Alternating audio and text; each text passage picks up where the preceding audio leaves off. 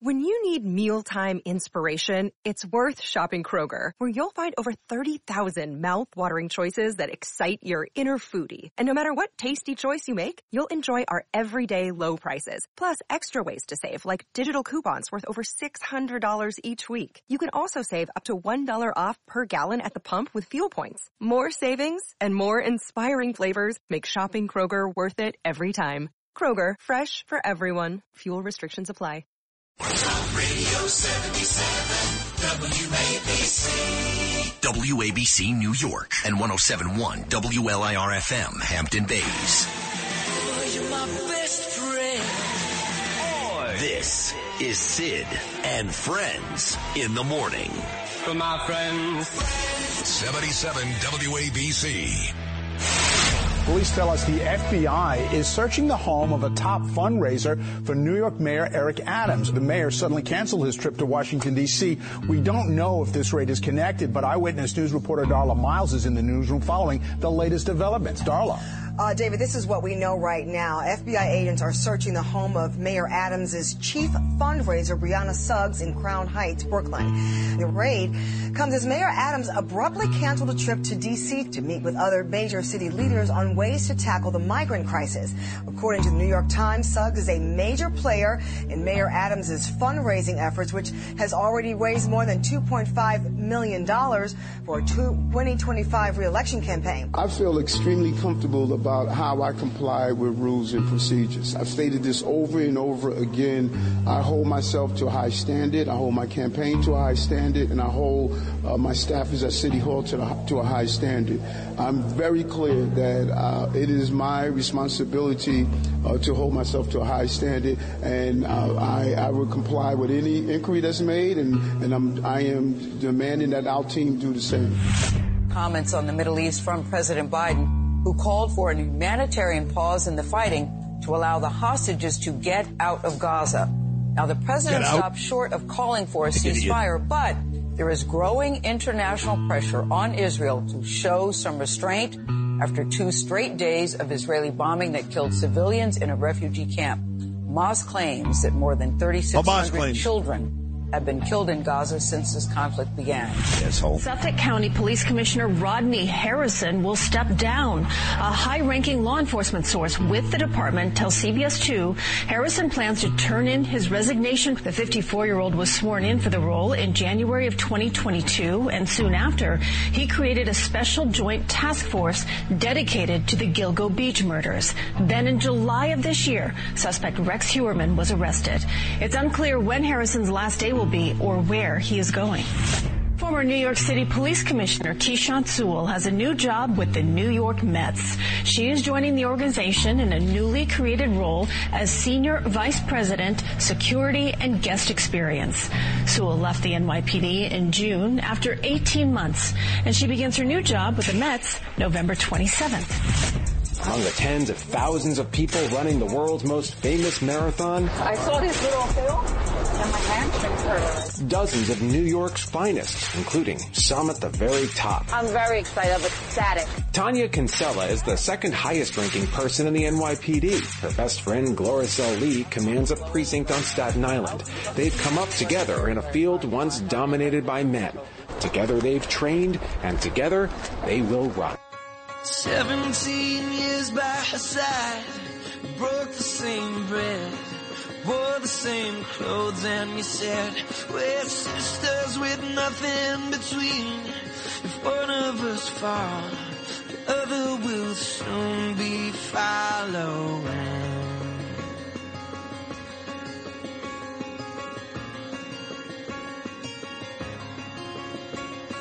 Both of you fell the same day.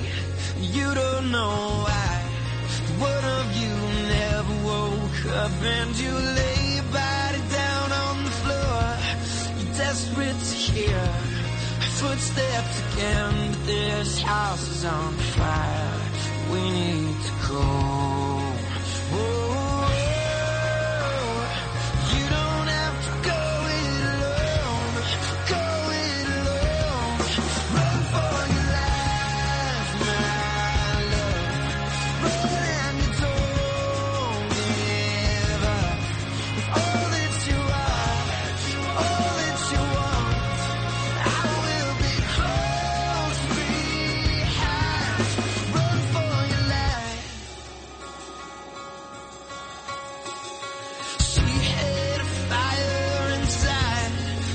terrified you, so that you never lose your control. Baby, let yourself go, 'cause part of you hides, and I know the hunger inside of you strong.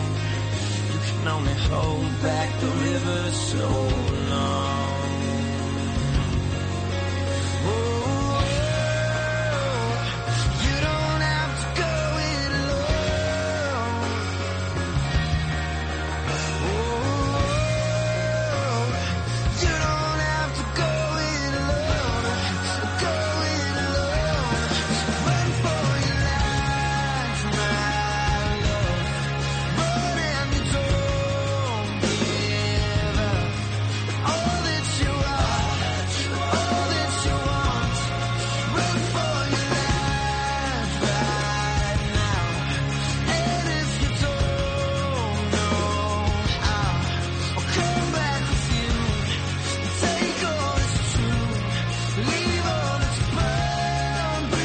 Run for your life. That's got so many meanings today. Run for your life from the New York City Marathon, which comes your way on Sunday. And my beautiful wife, Danielle, will be running it for the 6th time, her 6th New York City Marathon, her 40th marathon overall. Tom Biggers, NYPD, actually runs the NYPD Marathon Running Group, and he will join me live coming up at 8:15 this morning. The Fray, Run for Your Life. And, of course, Run for Your Life could also mean some of the folks in Gaza. You know, we started this open today, Justin Ellick does a great job with it every day, with the Eric Adams story. The mayor, of course, was in Washington, D.C., set to meet with that creep Joe Biden, I guess, or folks from the White House, about the migrant crisis. He never even made it into the White House when he had to turn the plane around. And it turns out that his chief fundraiser, Brianna Suggs, her home in Crown Heights, Brooklyn, was being raided by the FBI. They walked out with a whole bunch of boxes. But Eric Adams very, very confidently said yesterday, I comply, I do nothing wrong, I play by the rules. And it's funny because last night I went to this really nice event. I talked about it yesterday on the show, the 2023 Humanitarian Awards reception. It was put on by the New York Board of Rabbis at the gorgeous Pierre Hotel, 5th Avenue, New York City.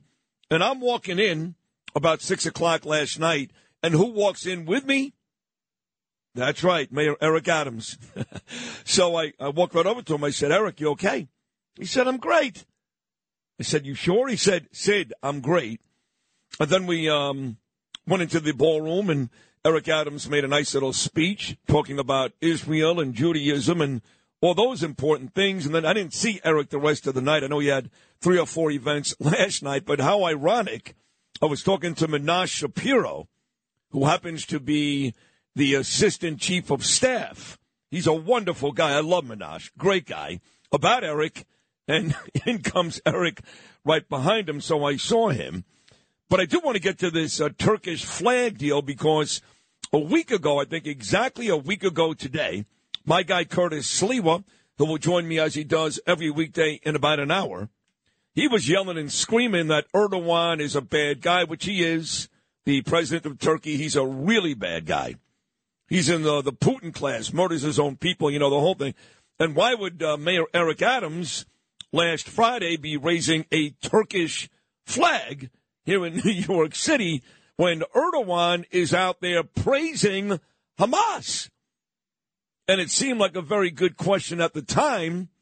Well, now that we learned that part of the issue yesterday from this FBI raid was that they're looking into whether or not Eric Adams received illegal donations from Turkey. Now, it kind of makes sense, but still not really. To try to make sense of all of it, here's my news director, Noam Layton. Good morning, Noam. Good morning. Yeah, so Sid, the feds, raiding this home early Thursday morning over this kickback scheme involving the Turkish government and a Brooklyn construction company. We don't, have all the details. Wait, it's a Brooklyn construction company? Yeah. What are the names of these mobsters? Do we know? Yeah, we do. It is. Are they Italian? Don't know if they're Italian. They are called KSK. KSK. Do we know the players at KSK? Don't know the players. All right. So they're saying that the Turkish government gave money through the Brooklyn Construction Company to Eric? I'm confused. We don't know all the details, but it sounds like, first of all, they were taking money from a foreign government, if this is true, which you're not allowed to do, and that maybe then the city, if we're piecing this all together, then the city then hired this construction company that somehow had connection to the Turkish government. Got it. So they gave this company some work. Again, don't know 100% of all the details. This is just sort of piecing together. Something tells me that this young girl, Brianna Suggs, is finished. She's done. Something also tells me that Ingrid, everyone who knows Eric Adams knows Ingrid, she's going to be done. But something also tells me that Eric Adams is going to be fine. In fact, unscathed by this. I read something in today's New York Daily News that they're having all kinds of difficulty finding anybody on the left to even compete against Eric Adams in 2025. So my thoughts are Suggs, trouble. Ingrid, trouble. Eric Adams, fine. Any thoughts? No? Yeah, that might be right, but we just don't know. And in terms of that flag raising last week, we don't know what the connection is. But it was interesting that the mayor was going to raise the Turkish flag. This was a day after the Turkish president had said that he was a fan of Hamas and what they had done to Israel. So I had reached out to Fabian Levy, who is the mayor's spokesperson. He's a good friend of mine, Fabian. And I said, hey, what's up with this? Why is he going to this flag raising? And they didn't get back to me for a long time, but then eventually they did. And I heard from one of his underlings who said that the mayor is a proud supporter of Israel, and then sent me all these videos of the mayor praising Israel. Right. Then at about 7:30 at night, I got another statement from him, which seemed awfully odd. And then it went on to say that the mayor does these flag raisings all the time in support of local communities, but it's not an endorsement of the foreign governments or their leaders. So I don't know why all of a sudden he felt the need to explain himself even more at 7:30 at night. I found that odd. Whether it's connected to what's going on today, I don't know. All right, fair enough. We'll get more on that. So I go to this dinner last night. Like I said, I walked in with Eric Adams, so Menashe Shapiro. Of course, our leader is here. Wonderful people, John and Margot Katzimatidis. God, I love them. They had a table last night at this wonderful dinner. They had a pretty good table out there. Paul Carlucci was there, Mr. Fox News, New York Post, Governor David Patterson, and Curtis's ex-wife were at that table. So I'm sitting in the back, right? I'm there with my friend Anthony Carone.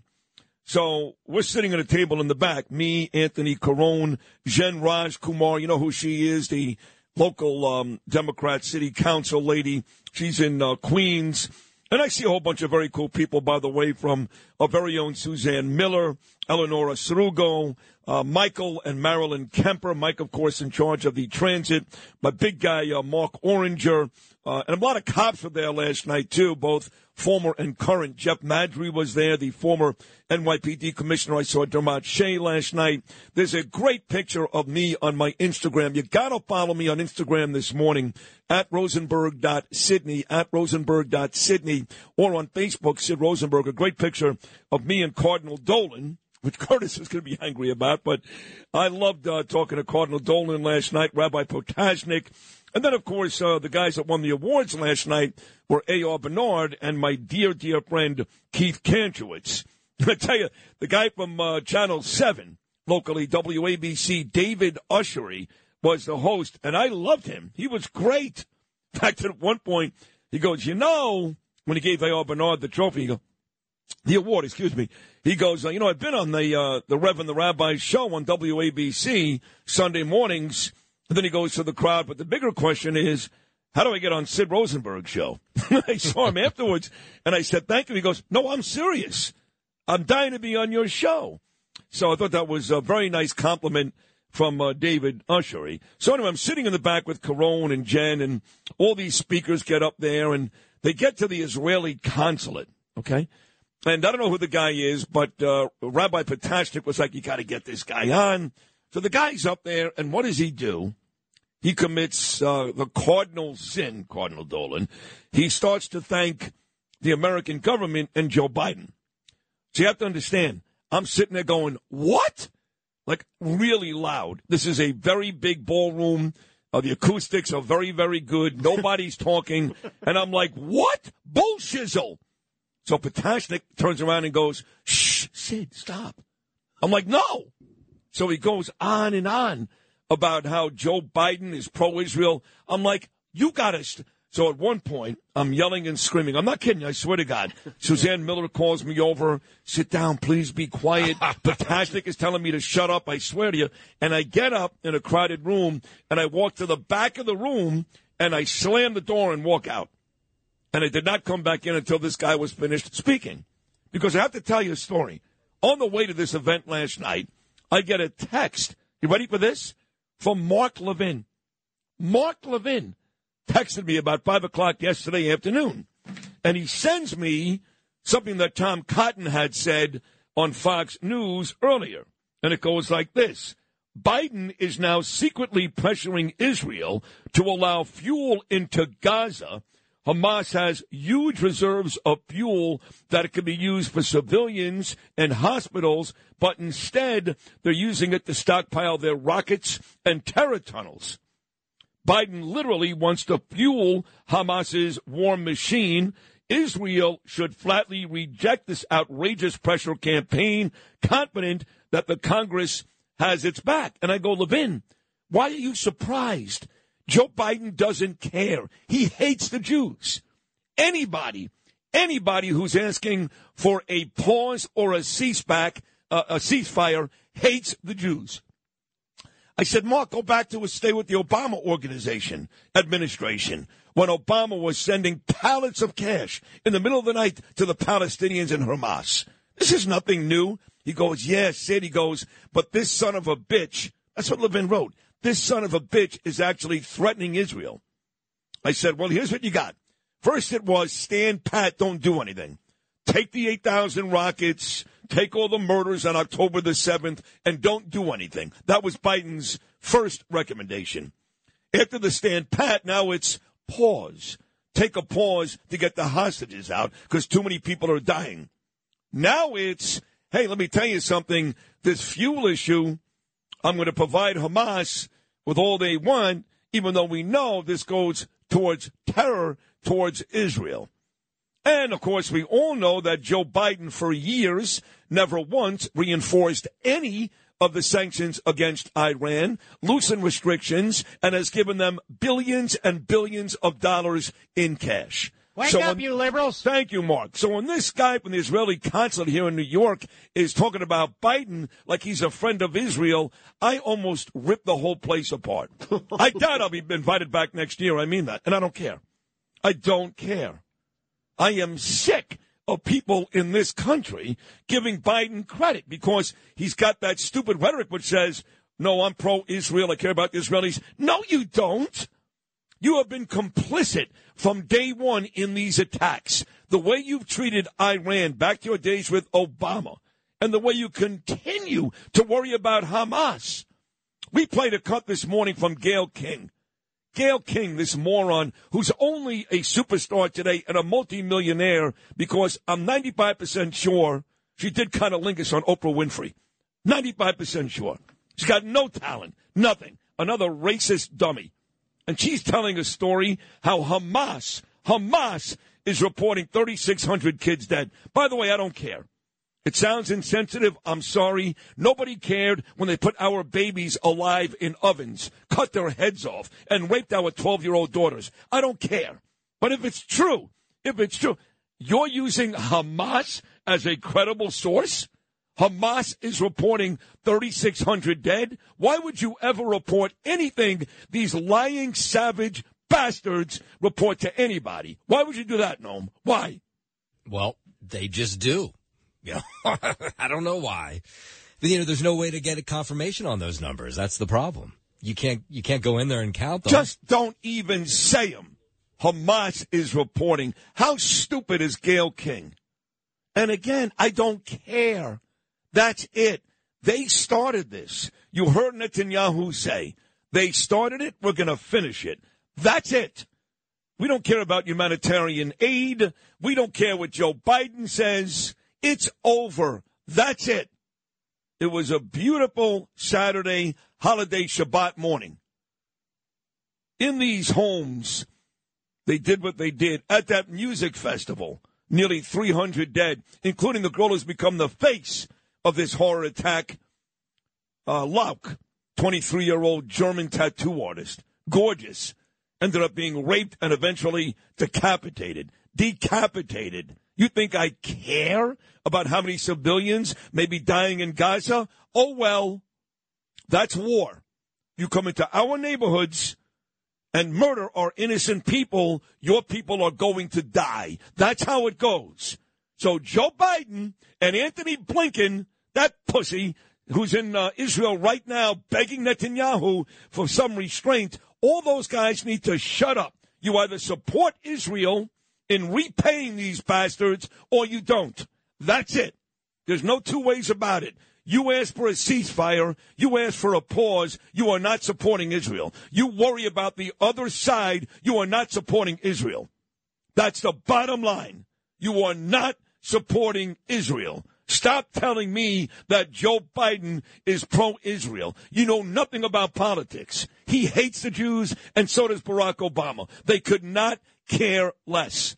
Get Donald Trump back on Pennsylvania Avenue tomorrow, because that is one guy that actually cares about the Israelis, not Joe Biden. Joe Biden is a piece of garbage. Anyway, good morning. How are you, Noam? I'm doing okay. Lois, you good? Noam and I were just looking at each other like, what do you want to do? I'm just getting out of the way. That's what I was doing. Yeah, just get out of the way. That's what you do. You just step aside and let it go. You're totally right, of course, on everything you just said, too. 100% right. Yes. Well, I mean, you know, we agree, of course. Say it again, folks. From the river to the sea, below me.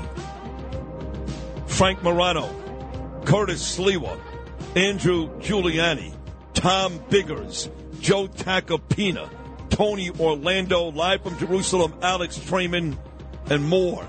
This is the Friday, what I've dubbed the New York City Marathon edition of your favorite talk show, not just in New York City, but across the nation. We are Sid and Friends in the morning.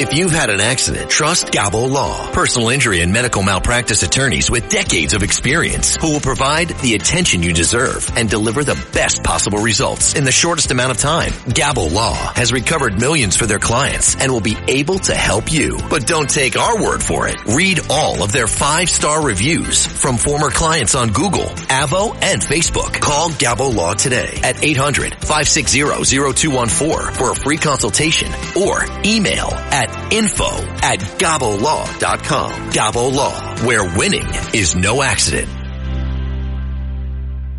Talk Radio 77 WABC. Entertaining and informative. This is Sid and Friends in the morning. 77 WABC. Reluctantly crouched at the starting line. Engines pumping and thumping in time. The green light flashes, the flags go up. Churning and burning, they yearn for the cup. They deftly maneuver and muscle for rank. Fuel burning fast on an empty tank. Reckless and wild. All right, so while I bash Biden all day, the worst president ever, I mean, for Mark Levin to text me, Levin and I weren't even talking a couple of weeks ago. Then, of course, one Sunday morning a couple of weeks ago when he came to the realization that every powerful Jewish voice in this country, whether it's Ben Shapiro, Mark Levin, Sid Rosenberg, we got to come together. So I texted Mark on a football Sunday. And actually, I didn't text Mark. I texted Richard Samantha. What do they call that guy on that show? Producer. Mr. Producer, right? Mr. Producer, cut 7. So I text Rich, and I go, any chance Levin would want to talk to me? And it took 2 minutes for him to get back and said, yes. Levin said Citron called him at 3, and we had this great conversation. You may remember Lewis. He was on the show the very next day, about 3 weeks ago. And then we hadn't talked since. And then he sends me these texts yesterday from Tom Cotton, who's killing Joe Biden. And Levin said to me, quote, do you believe this guy is now threatening the Israelis? I said, yes. Yes. Going back to his days with Obama, those folks have done nothing to show me, in all seriousness, they care about Israel. They say the right thing during press conferences, so these ass-faced Democrats think that, oh, we love Israel. You hate Israel.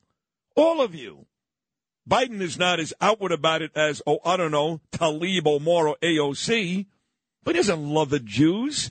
Not even close. He wants a pause. You got Blinken in Israel right now. Ain't going to be no pause. You're all going to die. That's it. You did it to us. Now we're coming back really heavy-handed. You're all going to die. Sid, these are really important messages I'm going to send you right now. Now, just pay attention a second. I'm sending these. Now, no one knows about this, but it's going to come out in the next couple of days. He's going to come on. Thank you, Malcolm. He's coming on with us next week. You know I love you. I love you, too. Okay, all right. He actually said that in the text, which was very nice. So one of the guys that works on the overnight show, which for some reason has more employees than I've got. I don't get it, but it's fine. Is Kenneth Connolly. He's been here for a couple of years. In fact, when he first started, I went at him pretty hard because he's a good-looking kid, and it kind of bothered me. But I've come to the realization that I'm better looking, even 30 years older, and I kind of like the kid. So he's leaving. Today's his last day. Good morning, Kenneth. How are you? Good morning, Sid. How you doing? Good. Now, how long were you here for altogether? A year and a half. You were here for 18 months. Yes, sir. And you would do the show with Frank, and then you would do that for Cock the Podcast with Matt Blaze and everybody else that no one's ever heard yet. Hey, you were on it. So you spend an hour every day taping a podcast that not one person has ever listened to. Yeah, it's a good way to get some digs in at Frank. So. Okay. You thought that what? What would happen with that podcast? What did you think was going to happen? Well, nothing really. You think I'm going to blow up as big as the Sid and Frank show? I don't know. I mean, where are you going to now? Are you going to? You have an on-air opportunity somewhere? It's not on air. It's another producer position. Okay. It's more in sports. In the sports. Yeah, I mean, all you young kids who work here, whether it's you or Mike Dodino or Eric Salas, even Alec for a while. But Alec is now he's planted here. You all want to go to the fan. I know that. Well, that. I've been there, done that. You were the big shot there, so. I was a big shot. Still am. So you're going to talk sports at CBS? It's not. I'll just be a producer behind the scenes. The goal someday is to talk sports. Right. Well, you're good on the air. I mean, you are, and you're a good-looking kid. You can do all that. Thank you. You kind of look like a tarded Wally Zerbiak. I don't even know who that is. Or maybe he's a tarded Ken Connor. So, are you writing for anybody in particular, or just CBS as a whole? Yeah, CBS. It's the digital streaming platform. Oh, that's cool. So, are the offices on the Upper West Side? No, it's actually in Connecticut. Oh, so you have to move to Connecticut? No, it's like a 40-minute drive. Is it like by Bristol, where ESPN is? Like Stanford. Oh, Stanford. Okay. Yeah, he's going that direction, though. You can go to strip clubs on Friday nights with Luke Legrano, another former WABC employee. He's at ESPN, of course. You know all the spots. Oh, I don't. He does. I'm old. But I wish you the best of luck. I've always liked you a lot. Thank you, Sid. I think you're a smart kid, good-looking kid. You got a good head on your shoulders. I really appreciate that. Well, you're welcome. And we wish you the best of luck. We really do. So. Thank you, Sid. And I love listening to your show every morning. Thank you. And I love messing around with you when you're hanging out with Justin in there while you're getting the show ready. You've actually helped us over the years, too, getting audio. And you were a big help with Bobby Knight yesterday. But over the years, you've helped us. So thank you very much. I filled in a couple times to help you guys. Well, you did great. So thank you, Sid. I love you, Sid. I love you, too. Best of luck to you. Thank you. Now get the hell out of here. All right. That's Kenneth Connolly. Yeah, Ken. Yeah. And Pete Morgan is in studio this morning, Mr. Peerless Boilers. You know it. PeerlessBoilers.com, PavilionTankless.com. They do build the world's best boilers. Kid's better looking than you. No, he's not. Not even close. I'm really. I looked at my picture this morning, last night, all dressed up. Another shock. In the Pierre, at the Pierre Hotel. I'm like such a really good-looking. I don't even try that hard. Do I? Did you comment on your own page? Yes, I go, man, I look good. Does Chris Kreider score every day, or is it me? Every day? Great. It was great. Joe and I were back and forth last night during the game. And, Tacopina? Oh, God. He'll be on this morning. He's out of his mind. Yeah, he's a crazy Ranger fan. Yeah. So now we've won 6 straight. 6 straight. Yeah. Well, we're trying to start here, huh? It's really, it's like last year with Boston, and Lou will start with the Bruin thing, right? But we know how that ended. We don't want it to end that way. First round exit to the Florida Panthers. Fox got hurt, though. He's out. Adam Fox is out? Knee to knee hit. Oh, really? With Aho. It was not pretty. How long is he going to be out for? Don't know. How was the crowd last night? Crowd was really good. Yeah. Really pumped. I think everybody's looking for an outlet. You know? Any Palestinian flags at the Garden? Not a one, brother. You know, I'll tell you something. My guy Levi was driving me to the Pierre Hotel, which is on like 61st and 5th, you know. So we're on the FDR, and there's a van, a white van, and the van has a Palestinian flag coming out of the door. I swear to God. And 2 guys in the front of this van who look very Palestinian, and we're driving by them, and I'm staring these guys down. They don't care, of course. And I'm like, white van, all beat up, Palestinian flag, 2 guys who look like they're here to do some real evil, and they're driving on the FDR like it's the Gaza Strip, like it's no big deal. Yeah. Did you see any protesters outside the Garden last night? Nothing, okay. No. It was just strictly Ranger hockey. Listen, that's not the right place for them to go. It's not? No, I think... You think Ranger fans will kick their ass? I think there'd be a beatdown. I like hearing that. So now that's the only seats you really care about. The Giants you don't care about anymore. You can't even give those seats away. I went Sunday. No, you didn't. Oh, my God. To the Jet game? I'm still wet, yeah. I did. It was not as bad, the weather, as the game you sent me to, week 1 against Dallas. That was horrible. It poured at times for like 10 minutes straight in different droves. That night poured for 3 straight hours. Well, it was brutal. Brutal. You wanted to see the Cowboys, and you saw them. Yeah, and then you saw a lot of street. Yeah. I'm never going back to a Giant game this year. I mean, come on, they're terrible. Yeah, it's not. They're terrible. It's not pretty. Is Daniel Jones playing this week? Do we know? Supposed to. Yeah. Who do they have again? I forgot now. Raiders. Oh, the Raiders, yeah. 4:25. But I'll be at the marathon like you will. Yeah, what's going on with you? Both your kids are running the marathon? No, Corey's not. He did it. He said he's one and done. Did it a couple years ago. Right. And Spencer's running. I think this will be our 4th straight. No kidding. Yeah, so it'll be fun. So where are you going to be on Sunday? I'll be at the finish line. Yeah, I'll be up near the park, so I'll probably watch a little bit on First Avenue. Nice. Then as they go up, I'll cut back and watch them come down. Okay. In the park and stuff, and I'll pop and have a rest. You know, watch a little bit. Danielle went yesterday to the Javits Center. She giving out bibs or something? She got a bib. Yeah. And they have these really cute outfits, the New York Police Department running team, beautiful outfits. And she got my credential because I'm actually traveling with the police. They're picking me up at like 5:30 in the morning on a Sunday. But I got to do it. Is Gabe going with you? Gabe is going to be home. Okay. He's not going into the city. Oh, okay. So I'm going early in the morning with the cops. Danielle leaves the same time. She's taking a van with the runners. I guess she goes to Staten Island and waits. I'll be riding around with the cops eventually early that morning at the finish line, which is a great spot. You know I've that. been there. I've been there for that, yeah. And then John Catsimatidis, I must mention this. John Catsimatidis and my dear friend Joe Parisi at Christides are supplying a ton of food. I mean, enough food to feed 300 at a wedding for all of the cops and Danielle running this race on Sunday right there not far from the actual race. That's awesome. That is awesome. Thank you to John Catsimatidis, Joe Parisi, and all the guys from Christides. Okay, we got a lot of guests stopping by today, a lot. We'll start with Frank Morano, the host of The Other Side of Midnight. Pete Morgan will be in studio all morning long. We do have Joe Nolan's First Look at Traffic coming up. But right now it's time for the 77 WABC minicast clip of the day. Get the whole story in under 10 New York minutes. Download and subscribe wherever you get your podcasts. And get the max out of Mini. Today's minicast is from the Rita Cosby Show. Here, my friend Rita, she talks about the anti-Semitic protests. It is just a very dangerous time. Even look at the homeland. There have been all these protests of late. As we know, there was the big one at the Brooklyn Bridge, Tulane University, Columbia University with the professors chiming in, Cornell University. I'm glad they finally arrested somebody. The governor of New York announced an arrest, thank goodness, because you have to clamp down on these people and you have to clamp down early. You can't do it, 3 months in and say, oh gosh, we should have done it before.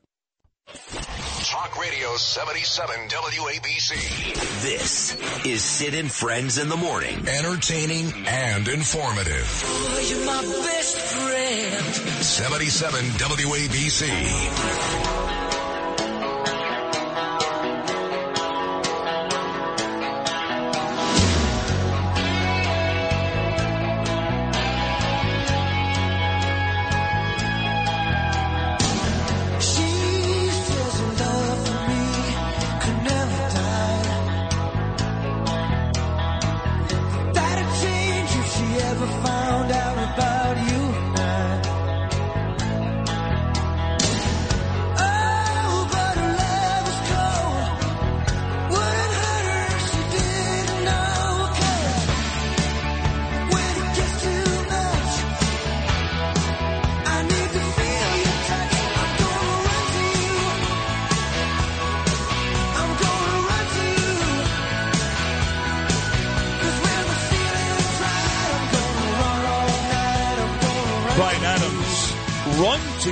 Run being the theme of today's show with what I really think is the best event we put on all year in New York. New York City Marathon coming up on Sunday. My beautiful wife Danielle running it for the 6th time, her 40th marathon overall. And my main man Pete Morgan sitting to my left, his beautiful daughter Spencer doing her 4th in a row. We'll both be there on Sunday. I'll be at the finish line. Pete will be all over First Avenue. So it's a big one coming up on Sunday. So today's theme with Lou and Sid is run. All right, he's the host of The Other Side of Midnight, a terrific show from 1 to 5 a.m. every weekday morning. Really smart. And just a genuinely good guy is my friend Frank Morano. And he's the last person that would be running the New York City Marathon. I resent that. Well, I mean, last year I went and watched the marathon. That's big. Yeah, I had 2 siblings that ran last year. Is that true? Yeah, I did. You know what it is? I always, when I see the marathon, I always think that's great. I'm going to train and I'll get in shape and run next year. Sure. But last year my sister ran, and is this the sister I met at the gala? Yeah, she's the only one I have. She's a lovely girl. And you probably know this, being married to a marathoner, they lose their toenails. They what? They lose their toenails. No. That's never happened. I'm telling you, it happened to Claudia. Well, to me, does that mean it happens to everybody? Because your sister lost a toenail. Did it happen to your daughter? My daughter, yeah. I find that to be the most disgusting thing in the world. I would never do something that involves losing your toenails. Although I got to tell you, the amount of money Danielle spends on pedicures wouldn't be a horrible thing. Frankie, we got a lot to discuss today. Let's start with Eric Adams. This whole deal yesterday, and a lot of Turkish mentions from him raising the Turkish flag a week ago, which Curtis Sliwa was the only person to bring to everybody's attention. Now there's a Turkish Brooklyn contractor who may be siphoning money. At least that is what the Eric Adams detractors are saying. To Adams, the FBI raids his number one fundraiser's house in Crown Heights. What do you think is going on here? Well, I think, look, if this happened in a vacuum, you could say, okay, maybe there's just one corrupt entity within the Adams administration. And, I'm hesitant to bury anybody too quickly because, John Liu, they did that with him and destroyed his mayoral campaign. They didn't convict him of anything. It was just one woman that they convicted. This is 10 years ago. And Artie Aidala made the point last night, I'm not even sure if he's right, that something similar happened to Rudy Giuliani and nothing happened. I don't think that is comparable at all. Is that right? Because look, so you're saying Artie is stupid? No, I'm not. Your friend. I'm not. Well, but in the case of Adams, though, this is not an isolated incident. And a lot of people have been calling me asking, is they sicking the FBI on him because he's now critical of Biden on the border? I don't think there's any truth to that at all, because remember, you had his the Campaign Finance Board, which is a New York City entity, fine his campaign and say they violated the law for raising more money than they were allowed to raise for his inauguration. Okay, that's one thing. Anybody can make a bookkeeping mistake. Then one of his chief fundraisers, our friend Eric Ulrich, who I do like, I bought his children's book for my son. He is now under indictment and going to prison for the shady activity that he was up to. And then these two brothers, they've actually pled guilty to using straw donors in a state case. So you have two state cases, basically finding culpability for the Adams campaigns, what they're doing. You have the New York City Campaign Finance Board, a city entity, and now the feds. So I think there is just kind of a culture of corruption within the Adams administration. Does it get all the way up to the mayor? I don't think so. Maybe not. But I think this is bad news for Ingrid Lewis-Martin, who, as you know, is like the mayor's number one person. Well, I did say earlier, Brianna goes down in flames with this. Brianna Suggs. Ingrid goes down in flames, but I really do believe, like you just intimated, Eric Adams unscathed. Yeah, well, I'm not saying unscathed because I think there could be a political price to pay, right? Like what? Who's going to beat him? Well, there was a big article. Everybody's unbeatable. Besides Curtis, of course. Well, no, everybody's unbeatable until they're beatable. There was a big article in New York Magazine 4 days ago that said, no, the left can't find a candidate to primary Eric Adams. Now, I think this could embolden somebody on the left. And if Adams has got a problem on the left with, say, a Brad Lander or Jumaane Williams or Jessica Ramos, and a problem on the right with a Curtis Lewa, then he's got a problem. Plus, if he has to resort to using fundraisers that will engage in conduct that they won't get indicted for, he might have a tough time raising money. All right, so shocking story coming out of Suffolk County last night. A good friend of mine and yours, former NYPD. He spent the last, couple of years as the police commissioner in Suffolk County. He started the task force that ended up taking down Rex Uerman, the Gilgo killer. Rodney Harrison announced yesterday he's stepping down. Any idea why that's the case?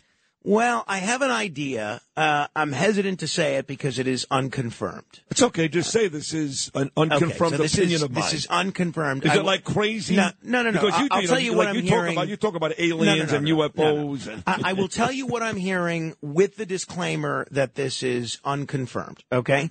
And I'm not trying to cause anybody any angst here. Just get to the damn story, What Frank. I'm hearing is that Commissioner Harrison has a major issue involving an affair with a female police sergeant in Suffolk County. And this has come to a head, and he made a couple of other missteps recently that the police union and the rank and file are furious about. Apparently, this press conference that he did with John Ray ruffled a lot of people the wrong way, and a lot of folks were offended that he suggested to the public to send evidence to John. And John Ray was very antagonistic against the police department over the years. 3 cops specifically were on the warpath after that press conference. So I think it's sort of, I think the affair coupled with this John Ray incident, those were the straws that broke the camel's back. He is Frank Morano, the host of The Other Side of Midnight, with some opinions on why Rodney Harrison stepping down as the Suffolk County Police Commissioner. Bob Menendez, one of the ultimate creeps in politics today. He going up against Tammy Murphy. A lot of folks keep asking me to put Tammy on the show out there in New Jersey. What can you tell me about Tammy Murphy?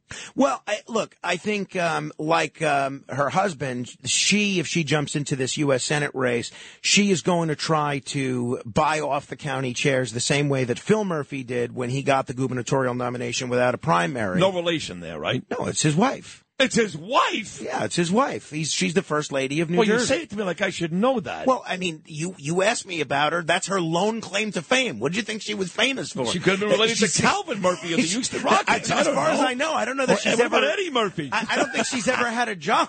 But well, then why would I vote for this lady? I hate Phil Murphy. Well, chances are you shouldn't move to New Jersey. Yeah, that's a good point. Could you imagine having to vote for Bob Menendez or Phil Murphy's wife? Well, or Andy Kim. You get the choice of Andy Kim. Who's the third guy? He's a congressman. He's running, and he's like so far Jesus Christ compared to these two. But in the case of Tammy Murphy, she's got a couple of problems. One being in the Democratic primary that she was a Republican for a long time, and they are going to try to hammer her over the fact that she had a Republican voting record for a long time. But as we've seen with Trump, Reagan, Rudy Giuliani, and others, people tend to switch parties throughout their lives. We'll see how far that Murphy money goes. My cousin, too, the great senator out of Minnesota, Norm Coleman. That's right, defeated by the great Jesse Ventura in 1998. Well, yes, he was. And Al Franken. That's right. But he did win. He did win. He was the mayor of St. Paul for 8 years. I'm very proud of my cousin. All right, finally, there is something that's going to happen this weekend that we talk about in my house quite a bit. My wife hates it. She hates it when it gets dark out at 4 o'clock in the afternoon. And it turns out that, Frank, you're like the big voice in this. You may hate daylight savings time as much as Danielle. This makes you crazy, right? Well, no. I mean, look, daylight saving time is absurd, right?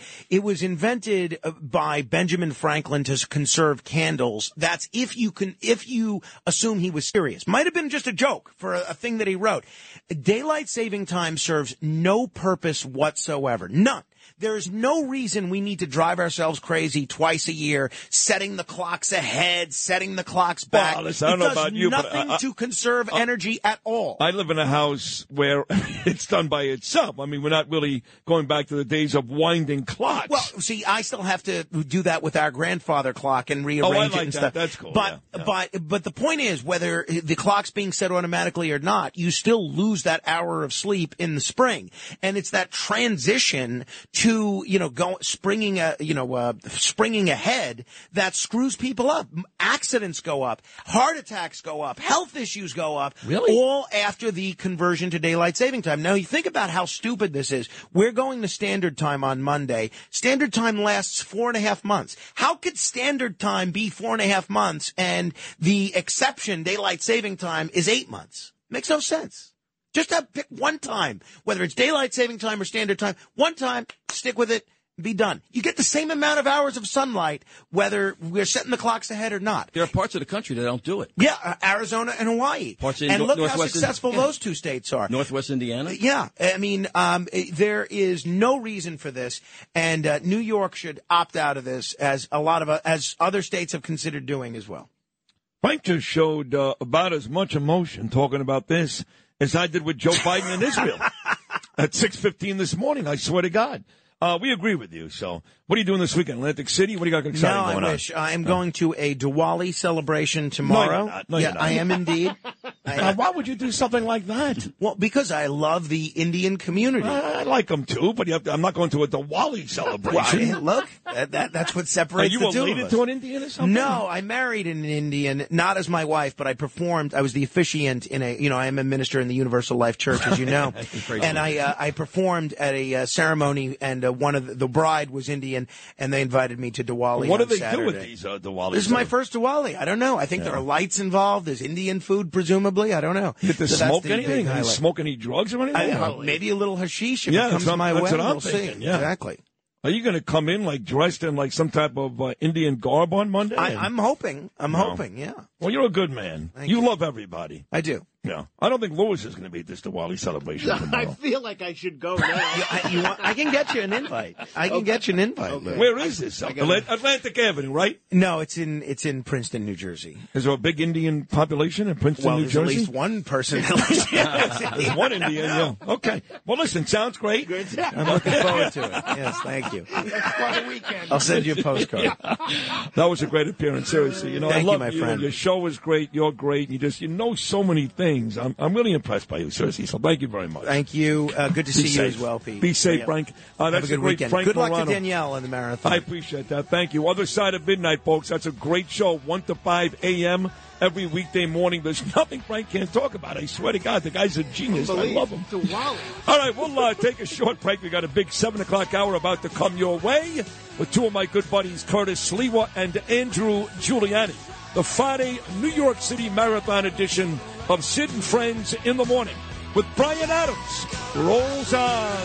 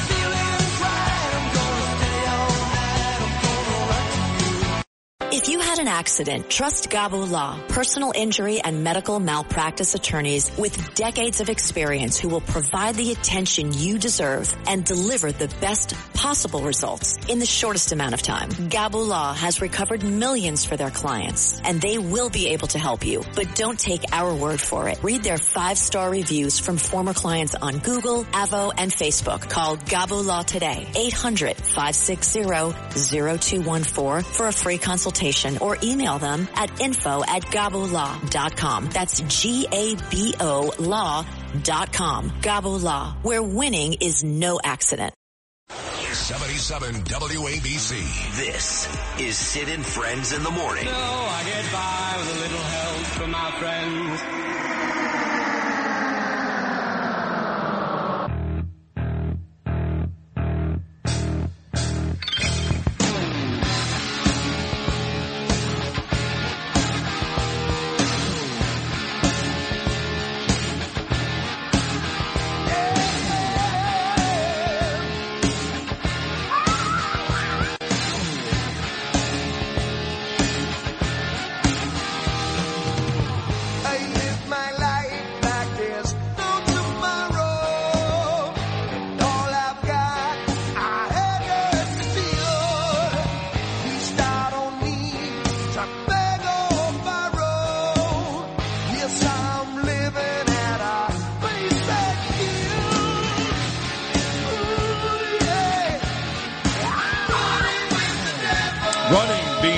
Theme today. This is the Van Halen classic, Running with the Devil. New York City Marathon coming up on Sunday. Danielle, number 6 in New York, number 40 overall. Now, before I get to the great Curtis Sliwa, you guys know, of course, when I moved back to New York to first do this show with Bernard, God rest his soul, back in 2016, I spent about 6 months up here without Danielle and the kids. They were in Boca finishing school, and I stayed by my sister's house, Ray Sherry and Albert Baker in Mill Basin. And I do want to wish my sister, Ray Sherry, who is just one of the best people you'll ever meet. I've got 3 sisters. They're all lovely. Don't get me wrong. But this one particularly has the biggest heart of maybe anybody I know in the world. And that's my sister, Ray Sherry. So I do want to wish Ray Sherry a birthday. I think she's down in Florida. And I know her and Albert are probably on their terrace in Aventura listening right now with a cup of coffee with their friends Simon and Nina. Happy birthday, Ray Sherry. We love you a lot. Enjoy your birthday. And then I got a message here from my friend Vin. And Vin, they own Rocco's Italian restaurant. It's a great place on 116th Street in my neighborhood. And much like you, Pete Morgan, he said, I'll see you at the finish line. Buddy, my daughter is running her very first. Oh, wow, that's great. That's the first. Now, Spencer, your daughter, it's her 4th. Her 4th New York, I think 7th or 8th overall. That's pretty good. She ran in Africa. She did? She ran in Vancouver. Danielle's dying to do the one in Africa. Did she love it? Loved it. Loved it. At the end, she had to throw her shoes out because they run on dirt. Yeah, I know. Yeah, it was really... They say that they actually... Safari. They have guys with guns. Oh, absolutely. Just in case lions come out. That's exactly right. That's 100%. crazy. They have choppers. They have... marksmen everywhere. I got to think for every marathon runner, that's why they do their PR, which is personal best, because they literally will have a lion running after them. Exactly, you would think. But it's It's a high elevation, and it's hot. It's very hot. Yeah. So, wow. But she had a great. Talk about hot. I mean, Danielle was concerned if it hit 60 on Sunday, that's too hot. They wanted, ideally, low 50s, no high precipitation. 40s. Yeah, high 40s. But it's going to be 60, I think. Yeah. It is. It's going to be a little warm on Sunday. All right, so last night at this dinner I went to honoring A.R. Bernard and my dear friend Keith Kantrowitz, and all my good buddies were there. John Amargo were there, and all these cops were there. The mayor was there, Anthony Carone. Curtis's name came up about 1,000 times. Wherever I go, Curtis and I have become like Abbott and Costello, like Dean and you name a very famous duo. That's us. He gets big ratings every weekday, noon to 1. Big ratings overnight weekends. Does a tremendous job with me every weekday morning. And to Curtis's credit, whether he's talking about the migrant illegal crisis or, quite frankly, he's talking about City Hall, I would say about 95% of the time Curtis is accurate. Now, I did spend time with the mayor last night. He was very nice, in a pretty good mood, considering what happened in Crown Heights earlier yesterday morning. But Curtis was the one who told us last Friday that for some unknown reason, the mayor was raising a Turkish flag somewhere. And then you hear some of the details coming out today from that FBI raid, and Turkey is a big part of that. So help us, Curtis Lee, what makes sense of all of this. Let me connect the dots, Sid, but also let me give you some new news. That's my job here. Breaking news. So when I first went to Noam Laden last Friday, I said, Noam, don't you find it odd that the mayor who just gave a rousing speech in support of Israel's defense against Hamas, that he would be down 12 noon at Bowling Green? He's there like every day raising a flag of some country. Never an American flag, always a foreign flag. And he's raising the flag of Turkey today, just days after Erdogan, the leader of Turkey, praised Hamas, said that they were freedom fighters, and said that Israel was responsible for what is happening in the Middle East, and they're responsible for the attack that occurred in southern Israel. This Erdogan hates Israel, hates Jews. So Noam said, wow, where did you get that? So don't worry about where I get it. I got rats at City Hall. That's why I'm always ahead of the curve. And as he said, they struggled to come back with an answer, Sid. By 7:30 at night, they finally came back with an answer. This is after he raised the flag, he praised the Turks, and then they said, well, you know, we can praise local people without praising their leaders. You know what he's doing today? After his number one fundraiser got pinched by the FBI, they took everything out of her house in Crown Heights. He's raising the flag of Malaysia at 12 noon at Bowling Green. No doubt his brother Bernard, wearing $1,000 Gucci's now, is the guy who collects the envelopes. This is what it's all about. Show me the loot. Malaysia calls Jews hook-nose. They're Holocaust deniers. They're full of Jew hatred. And what he does is to all these groups when he makes the rounds, remember I laughed and he said when he spoke to Israelis, I'm going to retire in the Golan Heights, right? Hey, and they give him more shekels. In 2018, he said he was going to retire in Azerbaijani. He said it to a group of Azerbaijanis in Chitsebe. Said, I'm going to retire in Baku. Yay! Give him more money. Today, he'll probably say, you know, when I'm finished, I'm going to retire in Kuala Lumpur. Yay! And these people, he plays them like suckers. Yeah, you see, this is why I'm confused. And again, don't get mad at me because you know I love you. And if you ran for mayor today, which you will be, I'm going to be your campaign manager. But I really believe in my heart of hearts, I'm sorry, that Eric does care about the Jews. I do. And you know, again, last night at this event, there was a lot of very Orthodox, very religious Jews. I've been to Gracie Mansion for Jewish Heritage Month. I see the way he treats me and guys like Michael Kemper, Jewish guys. I think he does care about the Jews. Sid, I do. Sid, you're a street guy, right? Yes, I am. In the 90s, this guy was a follower of Farrakhan. He ran for Congress. Farrakhan endorsed him. He had the Nation of Islam out there in the streets for him. Now, do we know that for a fact? Yes. Because I know Dov Hiken said it on this show. It is fact, Sid. Now, where are these facts, Curtis? Because you do provide facts. Are you denying it? No. Okay. And I'll never doubt you. Thank you. But I just need you to... Because that's a very, very big statement. Yeah. Well, I'll make it Screwy bigger. Louie. He used to go to the Nation of Islam Mosque in Harlem and hang out with his very dear friend, the leader there, Conrad Muhammad. So they get the signatures for him. Farrakhan endorses him. And then he goes to a fundraiser, and they don't write him any checks because they say, well, you didn't convert. You know, look, Muhammad Ali, right? He was Cassius Clay. You got to convert to the nation. He goes, well, that might not be good for my political career. Well, then you get no money. So then he realized Jewish checks are good because they don't bounce. Well, I love Jews. Show me the money. That's what it's all about. Show me the money. Please, Justin, wake up. Give me that cut that I play all the time. This was Eric Adams being sworn in up in the state Senate. He had just won the seat in Crown Heights and Bed-Stuy. Now, what year was this about, Curtis? It's about 2007. So this is right before he became Brooklyn Borough president. Correct. Okay. It is his first elected office. They all give speeches up in Albany in front of friends, media, other crooked legislators, and actually the lobbyists who are salivating. Do you have it, Justin? Oh, no, he doesn't have it. Your figures, he's slow on the draw. He'll eventually get it. But the fact is that his first speech was show me the money. That's what it's all about. Show me the money. And it's always been that way. Why do you think he goes to all these ethnic events, cuts ribbons? We're in a crisis here. Today he's raising the flag of Malaysia. Wake up, Sid. Malaysians hate Jews. They call them hook noses. They're anti-Semites. They're Holocaust deniers. It's for the money. And it's his brother Bernard who is there to collect the envelopes. You know, he's got the booster bag. This is a continuation. Let me give you some more information. Because apparently our Crackerjack News Director did not connect all the dots. Turkey.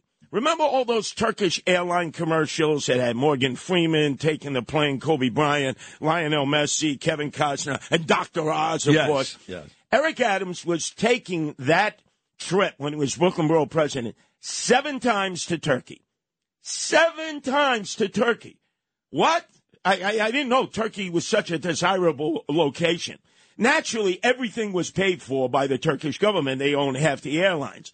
Now there's a Turkish construction company in Williamsburg. The Turkish government sends money to the Turkish company. You got that, Noam Laden? Owned by Turks. And then they have their employees write out checks. The question is, what were the checks? Were there any straw donors there? People who said, Eric Adams, I don't even know who Eric Adams is. Well, according to our records here, you wrote out a check to him, which then gets matched 8-1. That's why it's a theft of the public treasury. We have public financing the campaigns. So if you live in New York, you give $1, guess what? You get an additional $8. This is serious stuff. He can't dance away from this. And then how did he get introduced to Turkey? Well, there's a guy, a strong Zionist. His name is Ron Tarosian. He's the lobbyist for the Turkish government. In fact, he's been collecting envelopes himself over the years. I went up to Albany, SUNY. He was the Zionist there. He calls me up, Curtis, Khalid Muhammad is up here, and he has vilified Jews. I need you to come up and speak to the students. Call him. Get him on the line. See if it's true. Who was supporting Khalid Muhammad at that time in the 90s? Eric Adams. This Ron Tarosian is an Armenian Jew. And guess what? Working with Turkey that committed genocide against Armenians. Come on, it's all for the love of money. Did you find that yet?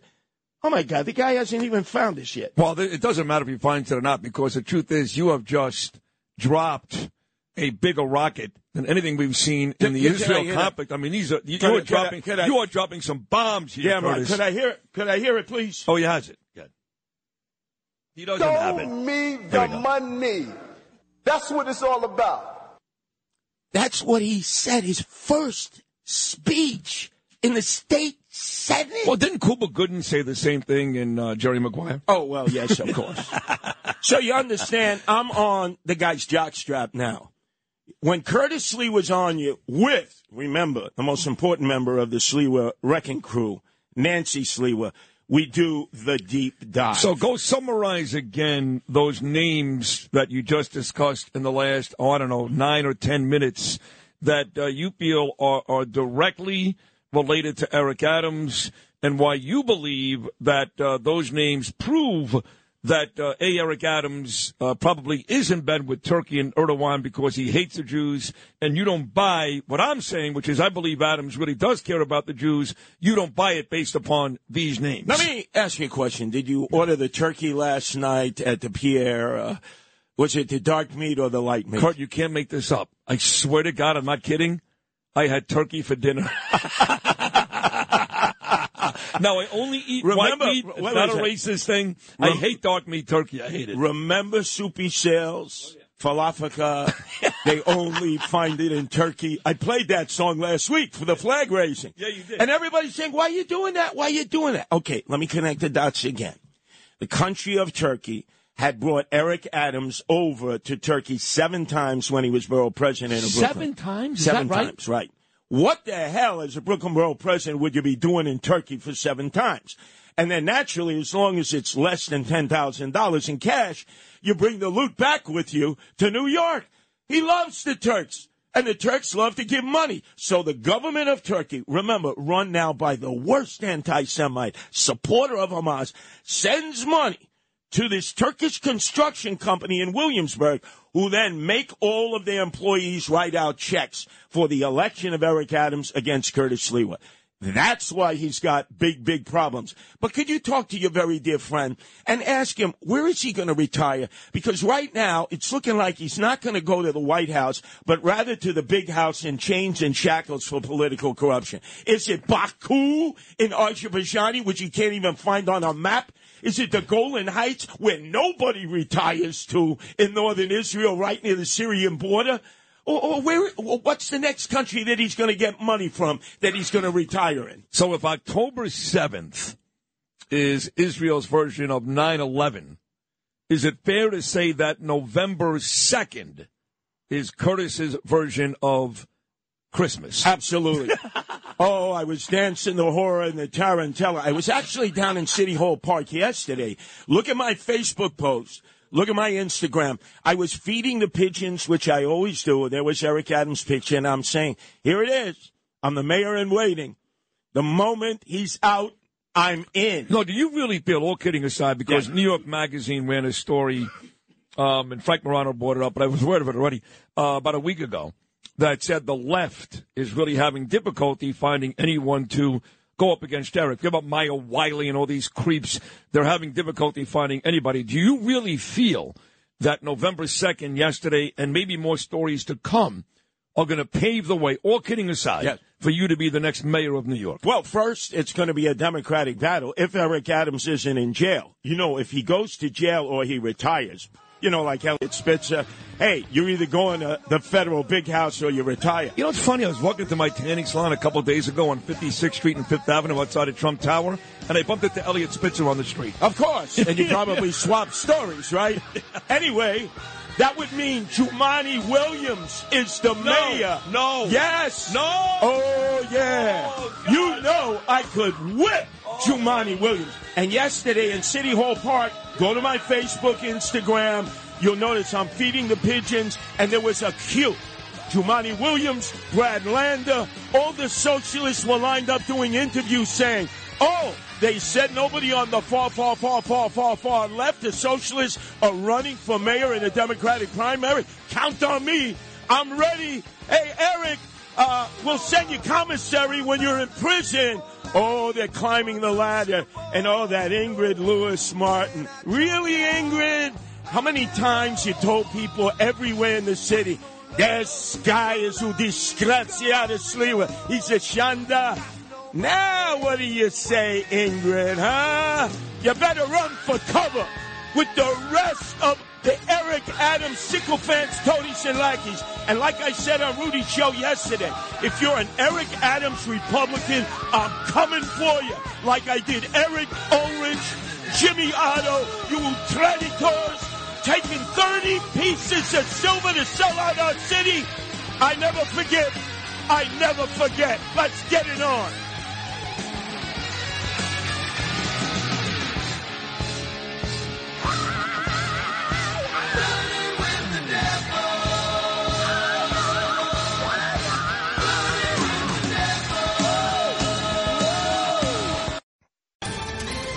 Ohio, ready for some quick mental health facts? Let's go.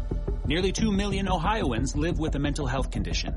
In the U.S., more than 50% of people will be diagnosed with a mental illness in their lifetime. Depression is a leading cause of disability worldwide. So why are some of us still stigmatizing people living with a mental health condition when we know all of this? Let's listen to the facts and beat the stigma. Ohio, challenge what you know about mental health at beatthestigma.org. Entertaining and informative. This is Sid and Friends in the Morning. 77 WABC. Friends. 1, 2, 3, 4, 5, 6.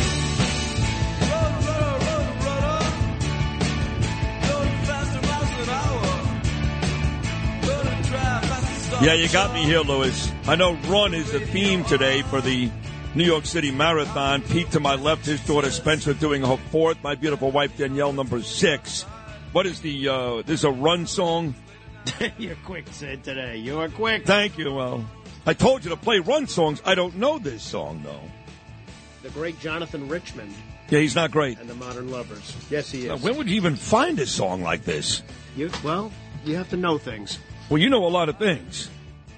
Mostly good things. This is a terrible song. No. It's awful. It was... There's a guy in this band that is in a band that you love, Jerry Harrison. What band is that? Talking Heads. We should have stayed there. Yeah. I like it because it's a run song. That's all I care about. I like when you find obscure stuff, too, so. Nicely done. No? Lewis, what does your shirt say today, you psycho? Bikini kills? I can't say. What does that mean exactly? I can't say. It was no. Oh, God. So if you go to my Instagram page this morning, and I always compel you folks to do it, and to follow me, at Rosenberg.Sydney, that's my Instagram page, at Rosenberg.Sydney, or my Facebook page, Sid Rosenberg. My daughter Ava yesterday reached out to me. She's in Europe. And she said, Daddy, she said, look at this picture. I looked at the picture, and I didn't recognize the young man, but turns out he's a friend of my daughter. His name is Rafi, and his face is all bloody. He's got a bloody nose, a bloody lip. His nose looks to be broken. Also looks very Jewish. See, that's the thing about me. These Hamas folks, these Palestinian tough guys on the streets of New York, they never come up to me because, A, I look like I can kick their ass, and B, I don't even look Jewish. I look Italian. This kid looks very Jewish. His name is Rafi, and, well, long story short, he's on the Lower East Side. A guy walks up to him and goes, are you Jewish? He said, yes. And the guy punched him across the face and then attacked him. So he ended up fracturing his nasal passage. And the kid doesn't have the money, the $4,000, to fix his nose, which is less about aesthetics and more about breathing. So Ava said, Daddy, can you put a GoFundMe page up on your Instagram? I said, listen, Ava, I'll do it, but I can't promise you $1, let alone 10,000. I have no idea how this is going to go, but I'll do it. I got to tell you, the outpouring of love on my page, and I'm not saying that everyday folks don't count, but even Michael Rappaport, believe it or not, was like, oh, my God, Sid, how can I help? Where did this happen? Then you have Jen Aiden, who, of course, is on Real Housewives of New Jersey. She's in Vegas right now for BravoCon. Her husband, Bill Aiden, is one of the most famous plastic surgeons in the world. And she reached out. In fact, she's going to call Monday, see if Bill can help. And then, talking about Real Housewives, there was a lady by the name of Lizzie Savetsky. And she was about to become another new member of the Real Housewives of New York. But you may remember there was a bunch of anti-Semitic stuff that was said, and she quit. Turns out that Lizzie, who's a great voice for the Jewish people and the Israelis, I love her, she's married to a guy named Ira Savetsky, and Ira, much like Bill Aiden, is one of the most famous plastic surgeons / doctors in the country. And Ira put on my page, hey, Sid, have this kid contact me. I'll see him for free. I swear to God. So all of a sudden, the $4,000 didn't matter much because there's probably hundreds, if not thousands, of people on the page with big hearts, just good-hearted people, that feel horrible about this. And then you've got two major doctors, Ira Savetsky and Bill Aiden, willing to do this for nothing. So next time somebody says to you that New Yorkers are nasty and New Yorkers don't care, you tell them you're stupid. Not true. Not true. Now, I can't help it that these animals are living amongst us. You can blame that on Joe Biden and, to a certain extent, Kathy Hochul, Eric Adams, and all these folks. I can't help that. But the folks that are from here and live here, New Yorkers are the best. The best. And when there's a real issue, when there's trouble, no one comes together better than New Yorkers. We saw that on 9/11. I know it was 22 years ago. I know that. But no one comes together better than New Yorkers. Nobody. So thank you for reaching out, Rafi, my daughter Ava's friend, on the page. And thank you for all you offered yesterday. Lots of folks made donations. Lots of folks. So thank you for that. All right, we're going to get to Andrew Giuliani coming up momentarily. Pete Morgan is in studio. Then we'll talk to Tom Biggers. Biggers, this guy's a great guy. He actually is a cop, but he runs the NYPD Marathon Running Group, and my wife Danielle is running this marathon on Sunday on behalf of the NYPD. And we'll talk to Tom Biggers coming up at 8:15. Sid and Friends in the morning. 77 WABC. I wanted to say that Sid Rosenberg, he is touching my heart all the time. He speaks out for the Jewish people. Very brave. He's loyal. And I wish he becomes a spokesman for the Jewish people. So that's my comment. And he's great. Seems like yesterday, but it was long ago. Jane, it was lovely, she was the queen of my night. There in the darkness with the radio playing low end, and the secrets that we shared, the mountains that we moved, caught like a wildfire out of control, till there was nothing left to burn and nothing left to prove. And I said to me, how she swore that it never would end. I remember how she held me, oh so tight. Wish I didn't know now what I didn't know then. Against the wind, we were running against the wind. We were young and strong, we were running. Run being the theme today. Again, New York City Marathon Sunday. Spencer Morgan, Danielle Rosenberg, host of others, getting ready to run, baby, run. Bob Seger. Jason Trennert is a great guy. He's been on this show before. Smart Wall Street guy. Been in studio before, a handsome guy.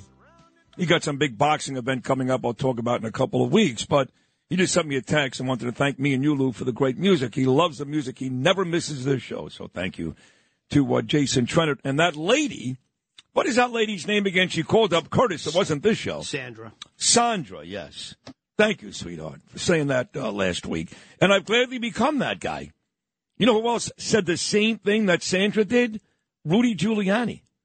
In fact, Rudy was a guest on this show yesterday, and he was amazing. So many people at the event I was at last night. Ironically, the mayor was there.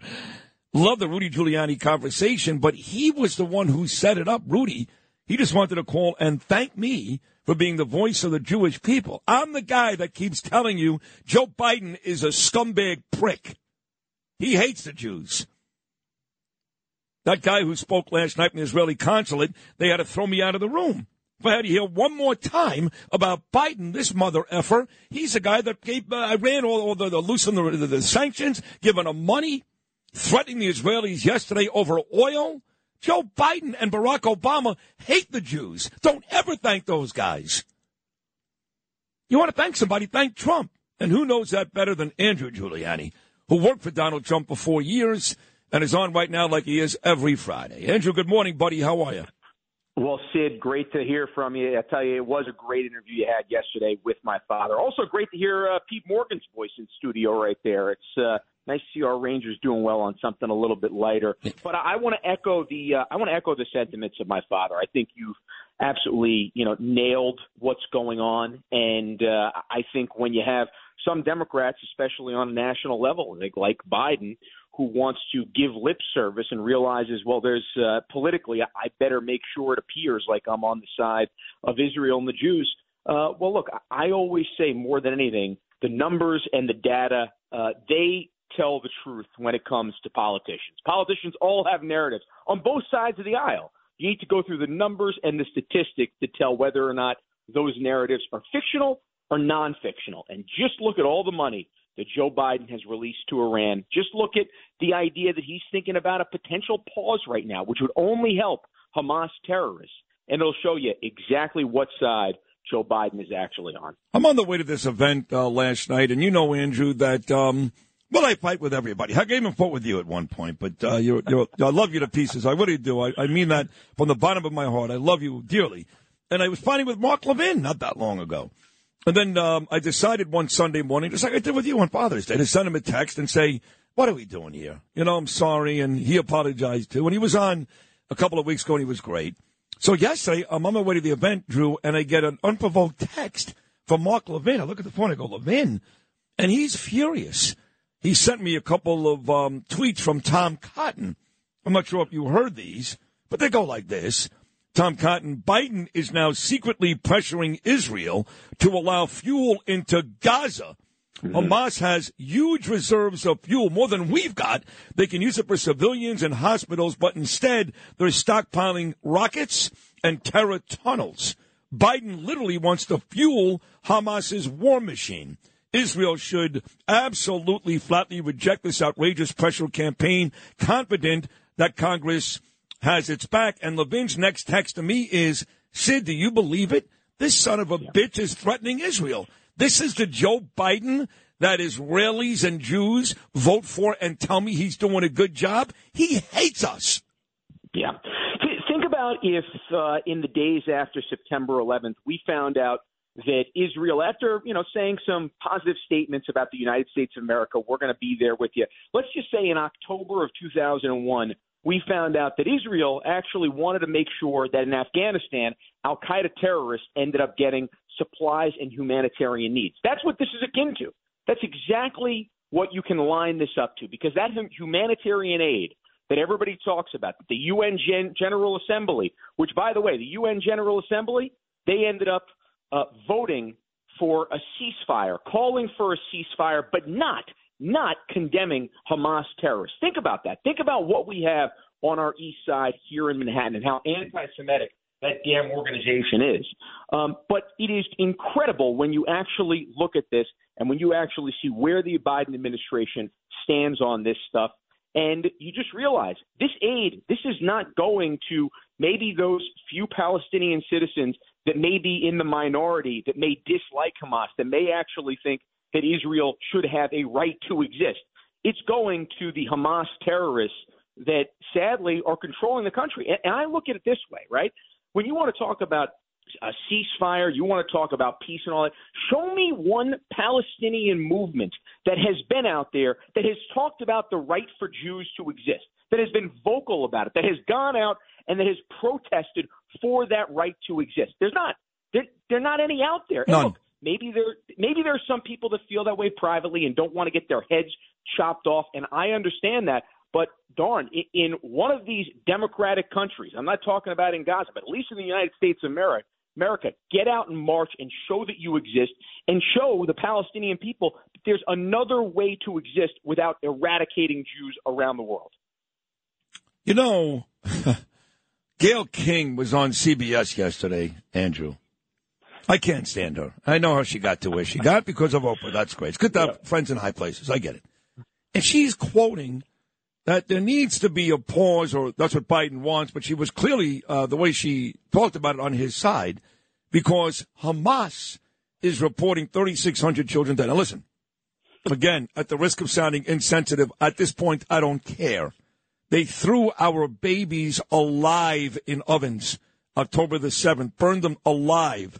They cut the heads of kids off all morning long. That doesn't mean these poor kids deserve to die in Palestine, but I hate to say it, they started it. Here's what you're going to get. And for Gayle King to quote Hamas said 3,600 kids dead. When did Hamas all of a sudden become a credible source for CBS News? Tell me. Yeah, that's exactly right. And you go look back, right? The hospital bombing, immediately the New York Times ran with this stuff. And the left ran with this and said, well, Hamas is saying it. It must be true over here. It's incredible when you think about it. No, I don't understand why on earth you would go and take Hamas's word for this when it's obvious you can't confirm what the casualty count is. And by the way, Hamas also, when they're getting this information out there, they're not distinguishing between who's terrorists and who's civilians. So we don't know how many of those people are actually terrorists. We don't know if that's the accurate number. And we don't know how many actual terrorists by a numerical standpoint we've gotten. Look, I'm sure the Israeli government, I'm sure they know, I'm sure the special forces know, but they haven't released that number out to the population. Well, we gave them plenty of time to get out of there, weeks and weeks and weeks. We actually Biden made him wait, then he makes him pause, and he tells him the fuel. I mean, they had plenty of time to get out. And at this point, it is war. That's what war is. And in doing that, it allows Hamas to actually prepare up for that invasion. Of course. That's what he did in order to look and say to the Palestinian people, you know what, I'm going to give you the time to be able to adjust to this invasion. And think about this. Imagine that in warfare. Right. And think about this. A girl like Mia Shem, if she's still alive, 21-year-old gorgeous girl. And I hate saying this, but how many guys are raping her in that tunnel today? How many dirty, disgusting Hamas, Palestinian lowlives are raping that girl every day? Every day you wait to go in there and get those people out, or God forbid if they die, is another day of rape and torture for young girls like Mia Shem. How is that good? But let me go to your father for a second. One of the reasons why your father is so good, and you are too, the apple didn't fall far from the tree, is because he's on yesterday, and he's critical of Eric Adams. He certainly is. But he's not over the top. He's the greatest mayor of all time. I think the worst thing he said yesterday was, I'm disappointed. He didn't kill him. He's basically saying, I love this city and I want to see more. Whether it's the illegals crisis, whether it's the real threat of terrorism here in New York City. And now, of course, this was before the FBI raid on Brianna Suggs' apartment yesterday. So what are your thoughts on that? So my thoughts are a couple-fold, right? I look at this and say, first off, how is this going to affect the mayor doing his job, which is going down to Washington, D.C., and actually trying to convince the Biden administration, which has not been receptive already, and Congress to get New York the funding that he thinks it needs. Look, I think we all think that's a temporary Band-Aid, but until there's something done on the federal level here in terms of securing the border, it's going to be what New York ultimately needs over the course of it. I know you said this time and time again, and you've mentioned Arthur Aidala coming on the show talking about the fact that New York's not getting any money. The thing that I wonder about all of this, when you look at how the Biden administration operates, I do not think it's coincidental that Biden's FBI went after Mayor Adams. Oh, no. The day that he's You're not doing this, are you? You're not one of these conspiracy. No. Hold on, though. Hold on. Okay. You have an FBI. You have an FBI that goes and looks at parents and calls them domestic terrorists. True. You have an FBI that goes after Rudy Giuliani and Donald Trump instead of actually doing the intelligence service on Hamas. This is now a political organization. It's true. And they practice in politics more than they do the actual law enforcement stuff that they actually should be doing and their mission. Look, do I have proof of this? No, I don't have proof of this. But I can tell you that the FBI has become far more political. Just look at the appointees that have been in there. Look at Page. Look at Strzok. Look at everything that they have said that has been released. These are political actors now. These are not law enforcement people. And they think like politicians, which sadly to say, I've been around in my whole life.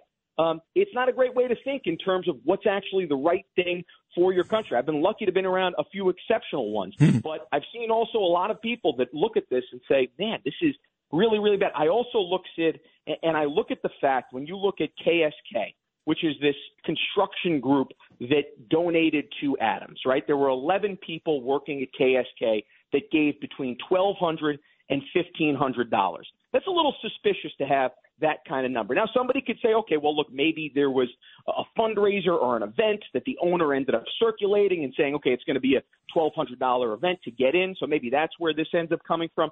But then you would think that the owner would have actually maybe given a bigger check to the mayor. The owner also only gave a $1,500 check, which and again, this is just suspicious, but it makes me think that they were trying to spread the donations around in order to kind of become under the radar, give it a little bit under the radar. So it's all suspicious. Look, I'm looking at this kind of the same way that everybody else is and saying, hey, there's a lot of smoke. Yeah. Is there actually fire? Does this go to the mayor? Or well, not? If you heard Curtis earlier, you know that last week the mayor raised a Turkish flag. This is, Eric Adams is very pro-Israel, very pro-Jewish, and Erdogan, who, of course, is the president of Turkey, was actually praising Hamas. So why would you raise a Turkish flag? And you do know, of course, Andrew, that according to Curtis and others, this Brooklyn construction company, Turkish. Yeah. No, it is. This that doesn't look good. Turkish. It is Turkish, and I'll tell you this. Here's the other thing that's a little suspicious when you look actually at the Suggs and who they actually arrested. The mayor claims to have gone to Turkey 6 or 7 times. I think Curtis ended up highlighting that earlier in the hour over here. But remember, his relationship with Turkey started in 2015. In 2015, this Suggs was in high school. So it's not like she was the one courting this relationship. She literally just got into this role in 2021. So the mayor's relationship with Turkey dates far back, 6 years to all of this. So when you look at this and you say, wait a second, is the 25-year-old going to be actually the fall person here, or do they actually have some information that predates 2021 when she was in this role? I think at the very, very minimum, this goes up to Martin, who is the mayor's gatekeeper. A lot of people call him his chief advisor. And it would not surprise me if this goes right to the mayor. The thing is, it would surprise me. It would or would yeah, not? I mean, I think Brianna gets burned here. I think Ingrid gets burned here. I think some other high people now and former in the Adams administration get burned, but I'd be surprised if it hits the mayor. I think he gets away and runs again, and he's got $2.5 million already towards his 2025 campaign. How much of that money is foreign donation? I don't know, but all kidding aside, when you talked about Biden and all that, I said, well, no, stop. But to be honest, it is not crazy what you're saying. And I would not be surprised at all if, in fact, Biden went out of his way to make sure that he inflicted some pain on Eric Adams because he has been outspoken about the migrant crisis. So I think everything you just said, Andrew Giuliani, all of it was probably right on the money. That's a great appearance. Thank you so much. Well, Sid, thank you very much as always, and keep up the great work. And Pete, always great to hear your voice, and let's go Rangers. Yeah, we'll get to a game soon. See you, Andrew. Are you still begging Morgan for Ranger tickets? No, Andrew. Never every day. I No. text every single day around like 4:45, just in case the tickets is not used.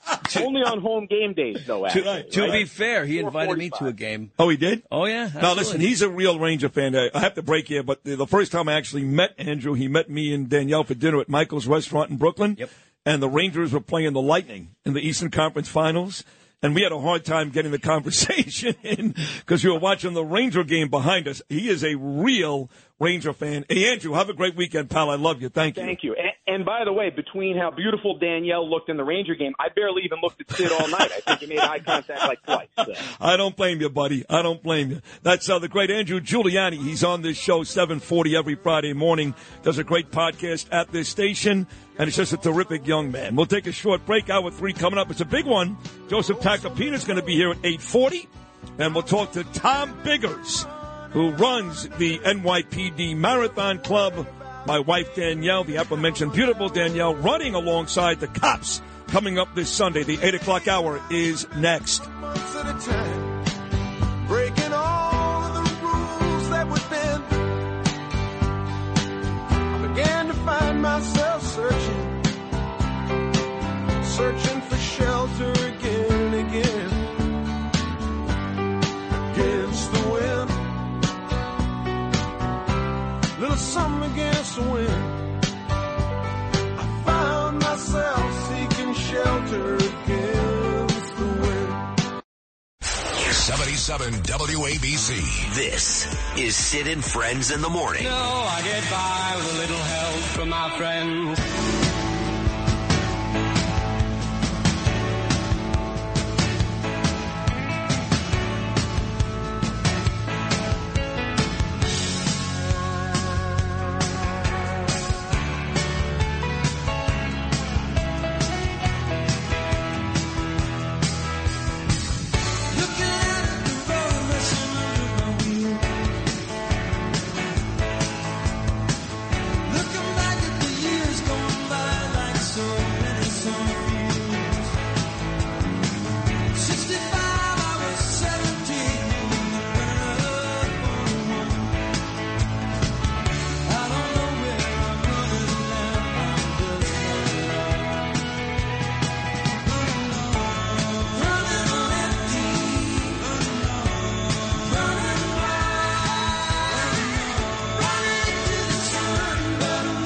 Running a big theme today, Jackson Brown. It occurred to me that when Forrest Gump was running, he was just running, you know. they were playing this song. They played this, Running on Empty by Jackson Browne.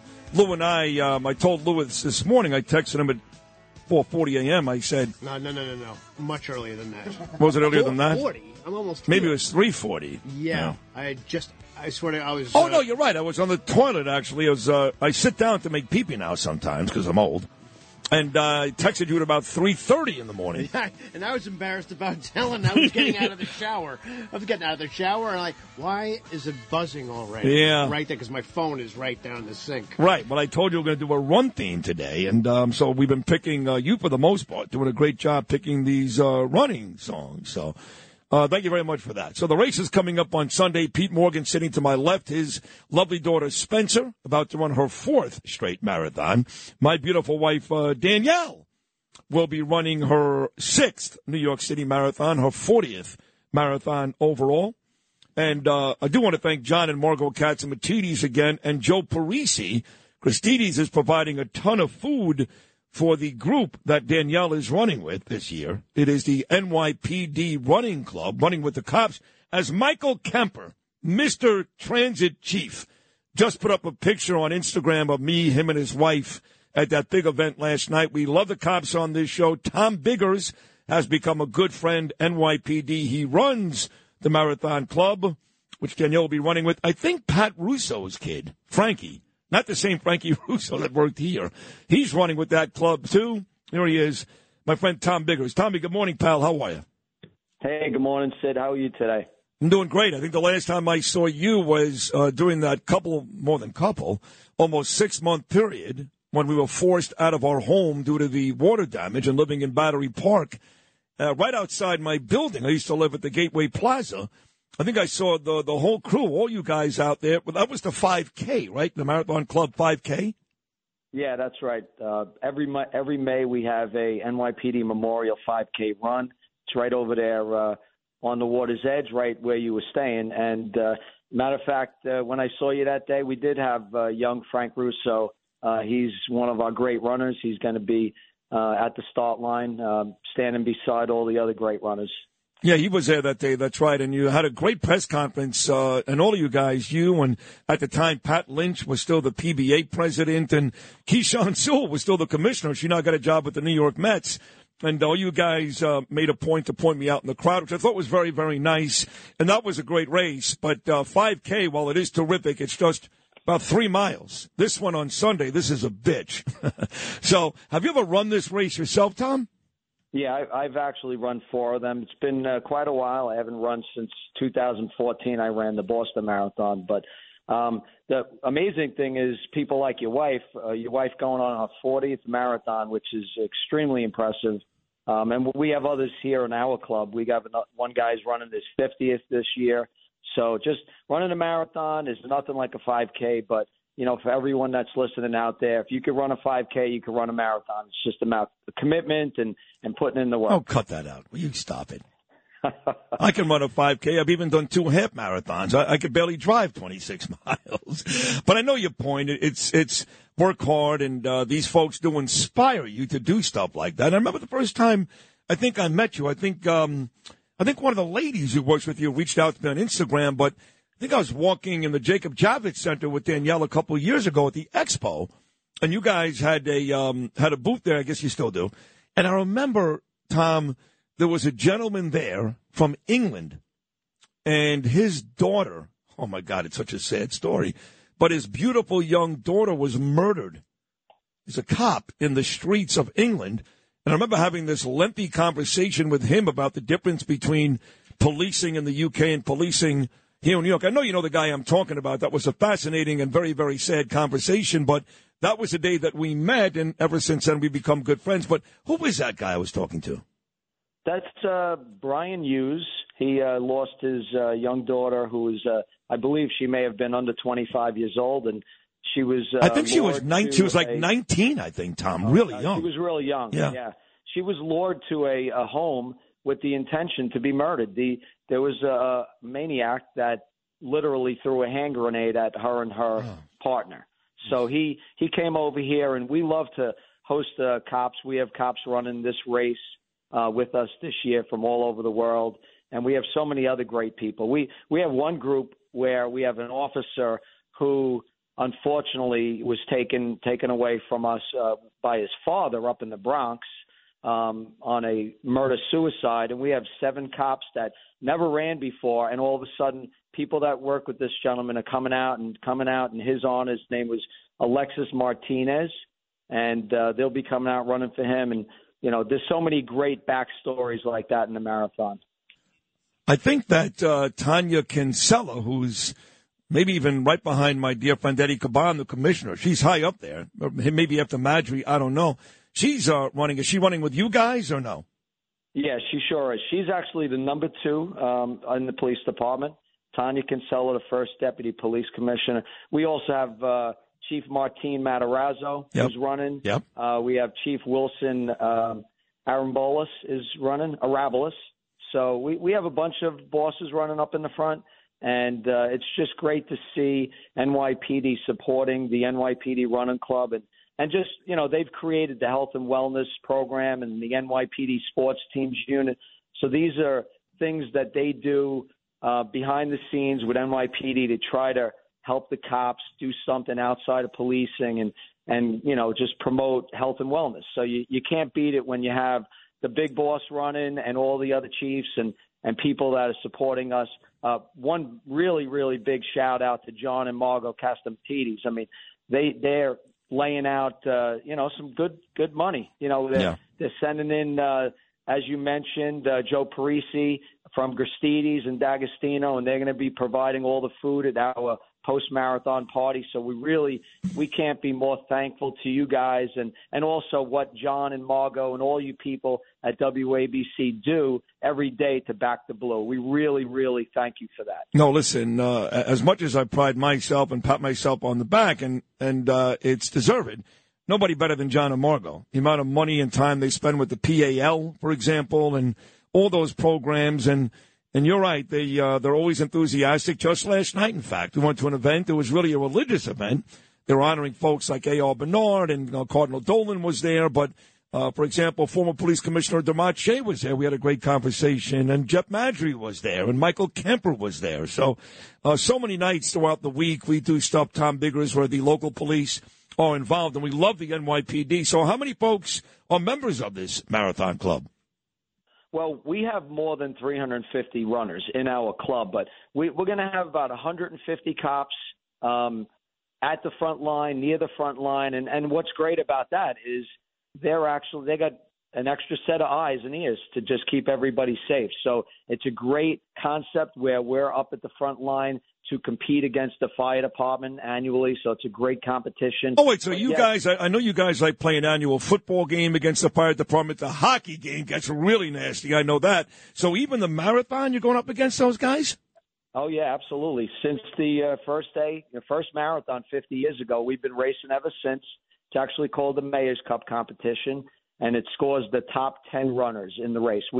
We have a lot of people in the competition because you don't know who's going to perform the best each day. But, it's going to be the Mayor's Cup competition, and we're hoping that NYPD brings home the cup this year. Well, who has won? I got to go with the firemen on this one. Those guys carry around like 70 pounds of equipment like Steven Sittle did, God rest his soul, Frank Sittle's brother who died at 9/11. I got to think, and I may be wrong, I got to think the fire guys have you beat. You tell me who's won the majority of the last 10 marathons.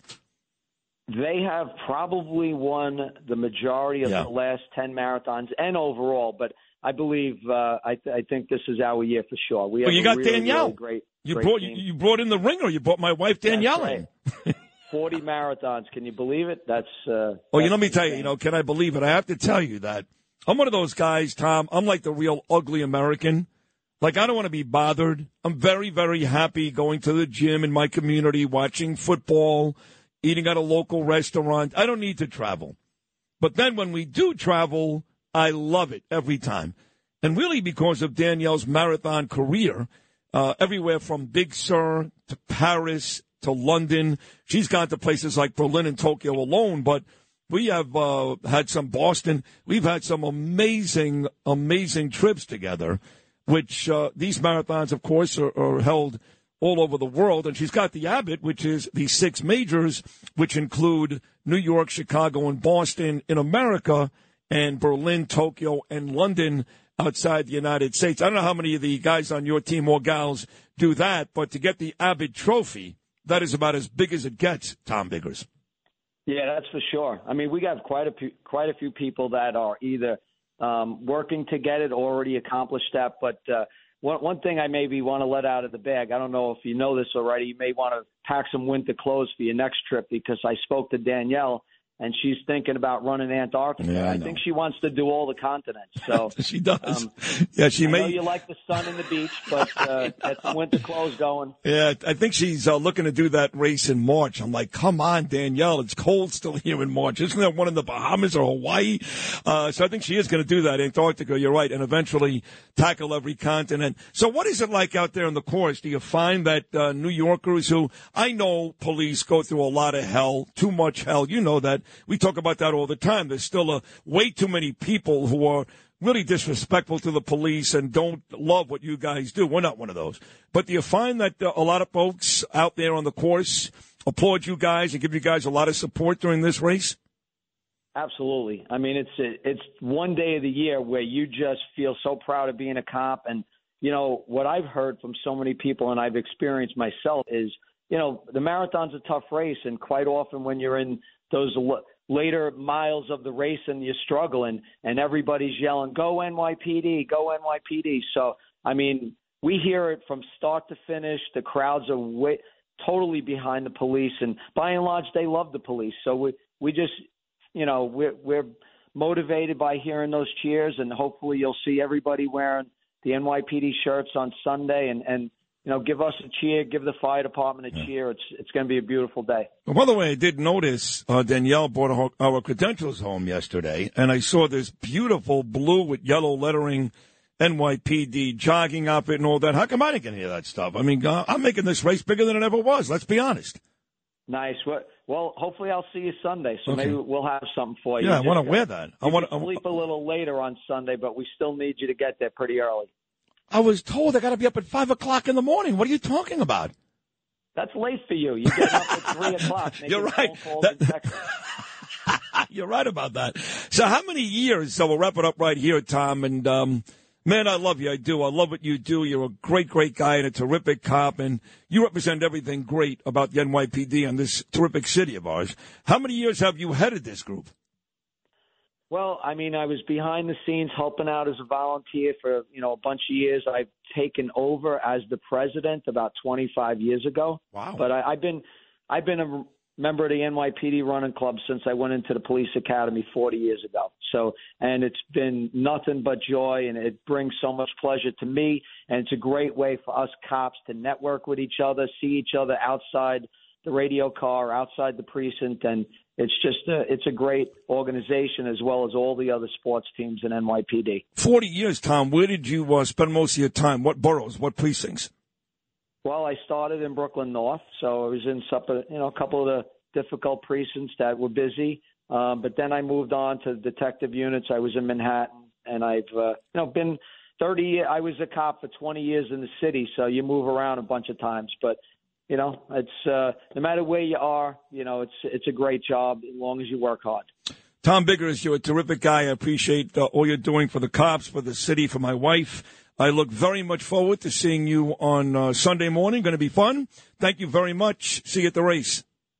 Have a great day. Thank you. You're welcome. Tom Biggers right there, the president of the NYPD Marathon Runners Club. Big, big day coming up on Sunday. I say it every year. I mean it. This is far and away, 50,000 large, mind you. This is far and away the biggest and most impressive event, better than the U.S. Open, that New York does every year. It's the New York City Marathon, and it comes your way this Sunday.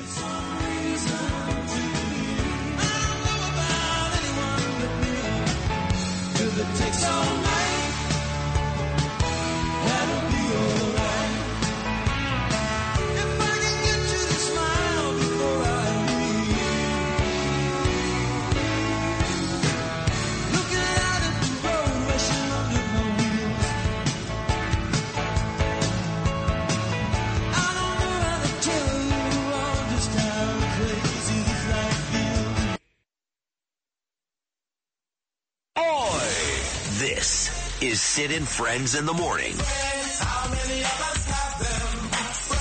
77 WABC.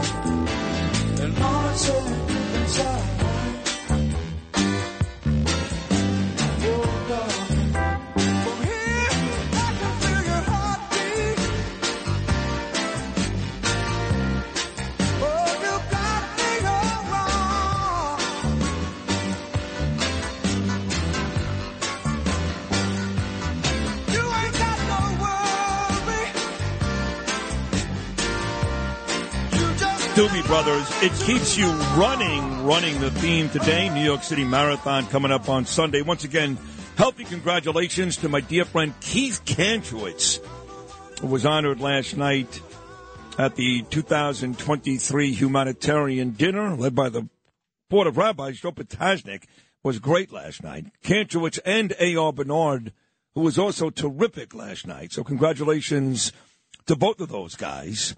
I know the Dorfmans were the folks that basically put it on at the lovely Pierre Hotel. So once again, hearty congratulations to Keith Kantrowitz and the Reverend A.R. Bernard. You can catch every Sunday morning with Potasnik here on ABC. Although David Ushery, who's a big star locally on Channel 7, it was great, during the dinner last night when he gave Bernard the award, he said, you know, I've been on that show, the Reverend the Rabbi, and it's great, he said, and he says this right to the audience, he goes, but how can I get on the Sid Rosenberg show, which I thought was great. Thank you, David Ushery. We're going to take a short break. When we get back, he's the best defense attorney in the country, represents Donald Trump, a host of others, and he was just on TV again, but we'll tell you why. Talk Radio 77 WABC. This is Sid and Friends in the Morning. 77 WABC.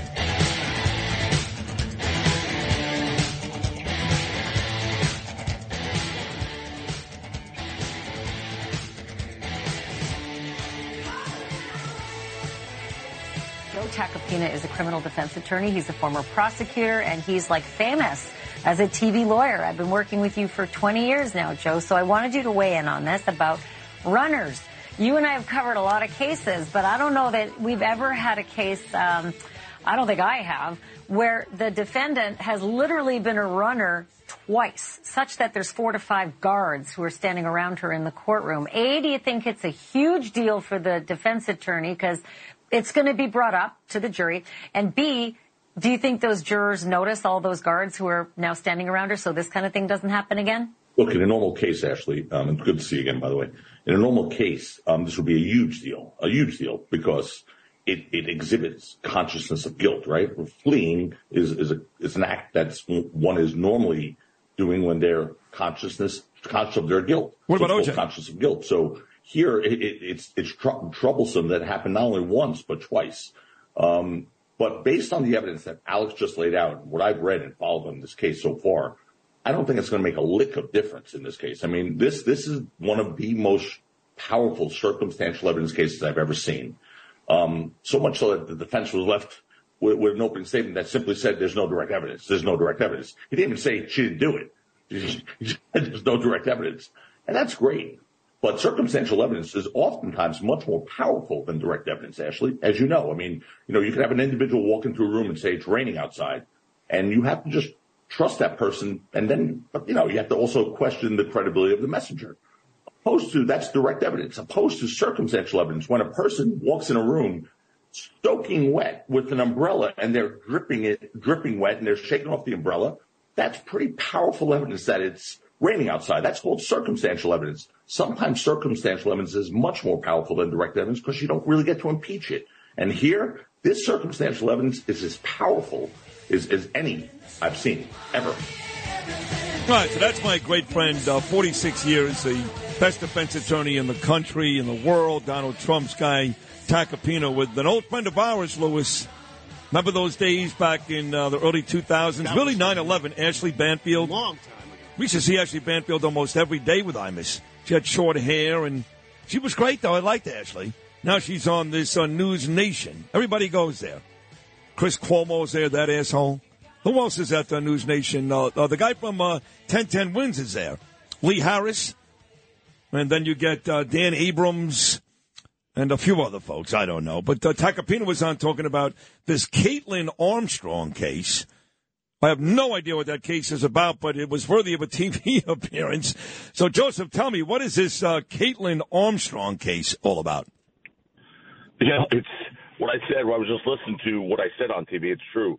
It's the most powerful case of circumstantial evidence ever. It's basically a woman who killed her boyfriend's, paramour, girlfriend, in cold-blooded fashion. Just stood over her, shot her, and then fled to Costa Rica under an alias. Fled to Costa Rica, got a facelift, and changed her face under an alias. Oh, boy. The evidence in this case is one. The GPS SID in this case in the car recorded the defendant's car outside of the victim's home within an hour of the shooting and left within a minute of the shooting. Oh, boy. It's a horrible case. I mean, this poor, and by the way, she was a runner, like a marathon runner, the one who was killed. Like Danielle? Yeah. It's a horrible, horrible story. I kind of joked. If you heard me, no scenario where this woman is found not guilty. No, she'll be. So during the actual cut there, I said OJ because, I distinctly remember when OJ was in that Bronco and threatening to kill himself and all that nonsense during the Knicks-Rockets game, by the way, which was very disrespectful of OJ Simpson. He had a passport and $10,000 and was looking to flee. He thought he'd get away with it, him and AC in that white Bronco, but the police caught him. So very similar to what you're talking about. He was clearly on the run, but he got off. Well, OJ is an anomaly. That's the case that, when I tried cases after OJ as a defense lawyer, I had to tell jurors basically, this is not the OJ Simpson trial, okay? Because there was a kickback, really. It felt like the pendulum was swinging the other way against defendants in that case because everyone was furious with that verdict. He got off because of a lot of different things: incompetent prosecutors, excellent defense lawyers, a jury that was completely from O.J. Simpson's sort of neck of the woods when he grew up, not the way he was now, but they were poor minorities on that jury. You had a racist cop, Mark Furman, who got on the witness stand, admitted he used the N-word multiple times, and then lied about it, took the Fifth Amendment. The police officer in the O.J. Simpson case, the lead detective, took the Fifth Amendment in front of the jury. You can't have all these things happen and not expect an acquittal in that case. But he was then held liable in the civil case. Yes. I don't think anyone here thinks O.J. Simpson is not guilty. If you do, obviously you're not paying attention. But he was held liable in the civil case for $32 million, of which I've heard he paid about 80 cents. That's interest on $1. He hasn't done anything for that. I do want to ask you, though, talking about O.J. Simpson and celebrities, you have been there for a million celebrities, defended a million, from Leonardo DiCaprio to Foxy Brown to Lilo Brancato to Alex Rodriguez. I know right now you've got A$AP Rocky on your way back to Los Angeles on Monday. For folks that aren't keeping score, A$AP Rocky is with Rihanna. They've got a couple of kids together. What's the latest with that trial? Well, we're starting preliminary hearings next week. I mean, this thing is real. It's it's a serious case for A$AP and for Rihanna. They just had their second baby, this beautiful kid, and so they have, his life is going so well right now. He's married to Rihanna, who is a billionaire. He's hitting ads for Gucci and all these major brands as their spokesperson. He's a terrific human being. He's really different than a lot of people in that genre. He's really terrific as a person, but he's got a case that could, put him in jail for many, many years if he's convicted. It's an assault case with a gun based on some allegation of some jealous hanger-oner who felt he was, not getting a cut of Rocky's hard-earned money. And, you grew up with these people. You said we all know them, right? The higher you get, there are some people who are happy for you, your friends. And then on the other hand, you have people who are just miserable haters. The higher you get, the more they want to take you down. And that's what we have here. So it's going to be it's a trial. I mean, we're going to doing preliminary hearings next week, the next 2 weeks, really. And then it'll be a trial some point next year, and we're going to try that case. And we're going to win that case. Look at you. Los Angeles, Rihanna, A$AP Rocky, fancy restaurants. Who knows what? Sheepshead Bay. Probably staying at the Beverly Hills Hotel. The other pretty famous person you're in the middle of representing is a guy named Donald Trump. Now, Donald was not here this week. I'll tell you a funny story. So Eric was in court yesterday, and I believe his daughter will be there today. But 2 days ago, Donald Trump Jr. was in court. So the lady, the attorney who works for the AG's office, I can't believe this, is a lady named Colleen Faraday. And she was the one who was, I guess, cross-examining Donald Trump Jr. So years and years ago, she was working for somebody, I don't know who, and Danielle was working legal aid, I think. And they're in court together. And maybe it wasn't legal aid. She may have been with the company at that point. I don't know. But Danielle went at this lady, Colleen Faraday, so hard. This is a true story, Joe, that Colleen actually ran out of court crying. 100% true story. So when I saw the other day that this Faraday person, this joke, was the best the AG office can do to go against Donald Trump Jr., I texted Jr. And I go, I want you to know my wife made this attorney went out of court crying, and he responded in 2 seconds, ha ha, not surprised, not the sharpest tool in the box. So these are the people that are going up against Trump's kids. I know that's going to help Trump and his family, but it doesn't seem like it's a roster of heavy hitters for Letitia James. No, it's such amateur hour in there, Sid. I mean, just reading the transcripts and listening to what's going on, it's unbelievable. This case is really a travesty. It really is. It's a waste of taxpayer money. It's a political look. Again, the AG James ran a campaign on I'm going to get Donald Trump, and then I asked a simple question, because please think this through and let this soak around your head a little bit. How could someone who's a private citizen run a campaign based on evidence they don't have access to yet to know that they're going to get Donald Trump? How does someone do that unless they already have an agenda? And no matter where the evidence took them, they were going after Donald Trump. That's what Letitia James did. She basically did something that was so ridiculously stupid by announcing to the world that she was going to go after Trump before she had subpoena power, before she had access to evidence. So she made that decision before she was elected. And this is the byproduct of that. This case is such a joke. Look, there's other cases that are serious and have to be dealt with. Those are the criminal cases. This is a civil case. No matter how well Don Jr. and Eric did on the witness stand, and they weren't really touched, they simply said, look, we had nothing to do with the preparation of financial statements. Period. End of story. Okay? And they have no proof otherwise. No matter how well they did, it doesn't matter. This case is already a fixed case. I mean, the judge has already ruled before the trial that the fraud was committed. Now this is just about the punishment phase. How much? So, this is going to go up on appeal for years. At the end of the day, this is the least. This is just another example of the system being weaponized against an individual people don't like, and it's not right. It's just not right. And then, of course, this is on the heels of Georgia, where Jen Ellis and a bunch of others turned their back on Trump. We talked about this a couple of days ago, and you made a pretty decent argument as to why she would. I mean, they put the screws to you. You don't have a lot of money. You have no money, and you're basically dead in the water. But that wasn't a very good week last week for Rudy or our friend Donald Trump.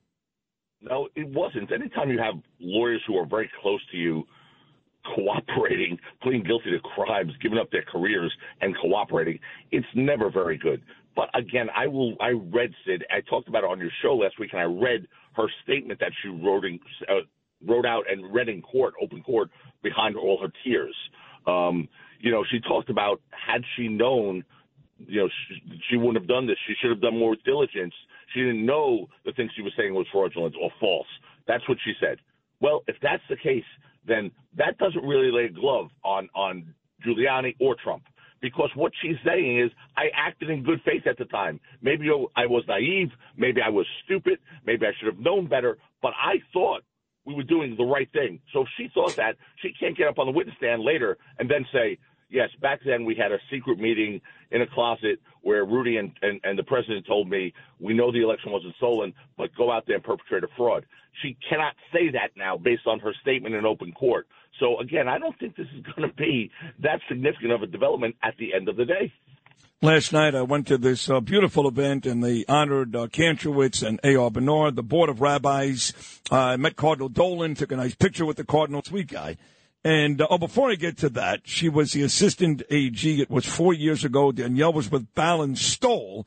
And during a deposition, she was asking the dumbest questions. I verbally dismantled her. She ran out crying during the deposition. Okay, there you go. All right, so, Joe. So I see Eric Adams. Danielle, you know this from, like, examples of this happening in real life, right? Danielle could make you run out of a room crying. Oh, 100%. No question, right? You know that. So I saw the mayor last night. He walked in right when I did. Said, how you doing, Eric? And I know you're friendly with Eric, too. I know you're disappointed in some things. We all are. But you're friendly with him for the most part. Hey, how are you? I'm doing fine. And this is, of course, hours after the FBI raids, Breonna's place there in Crown Heights. Now there's all kinds of stories coming out of Turkey. President Erdogan, Adams raised the Turkish flag last Friday. There's a Brooklyn construction company that seems to be the middleman that's donating a bunch of money. They happen to be Turkish as well. So somehow or another, Turkey may come back to bite all these folks in the ass. Now, most people I speak to think Adams skates, but Breonna, Ingrid, and some others may go down in flames. From what you know about this story, Eric Adams and the FBI raiding his top donor's house in Brooklyn yesterday, what do you take from it?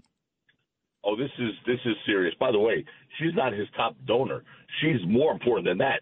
She's a lobbyist. She's his campaign consultant, and she's the individual who raises. Right. No, she's not the donor. Right.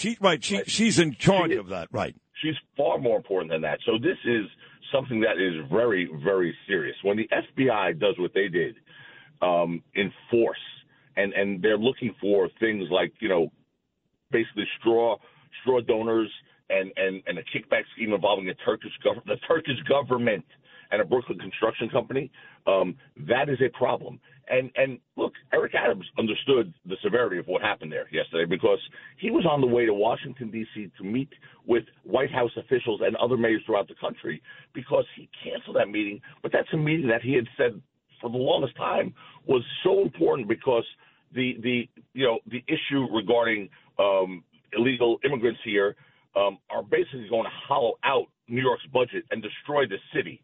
The fact that he left that meeting shows how urgent he deemed this to be. I mean, he was going to D.C. to do the people's business, okay?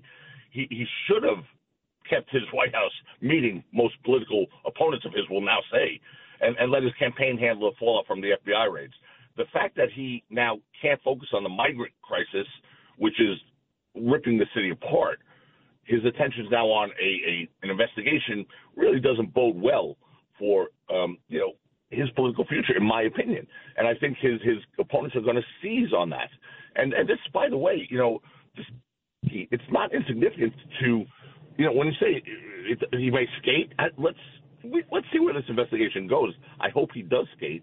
But, let's point out that Eric Adams has boasted of his ties to Turkey, more than anyone. I mean, he's been to that country 7 times. He said 7 times. He said there were no other mayors in New York history who visited Turkey as frequently as he has.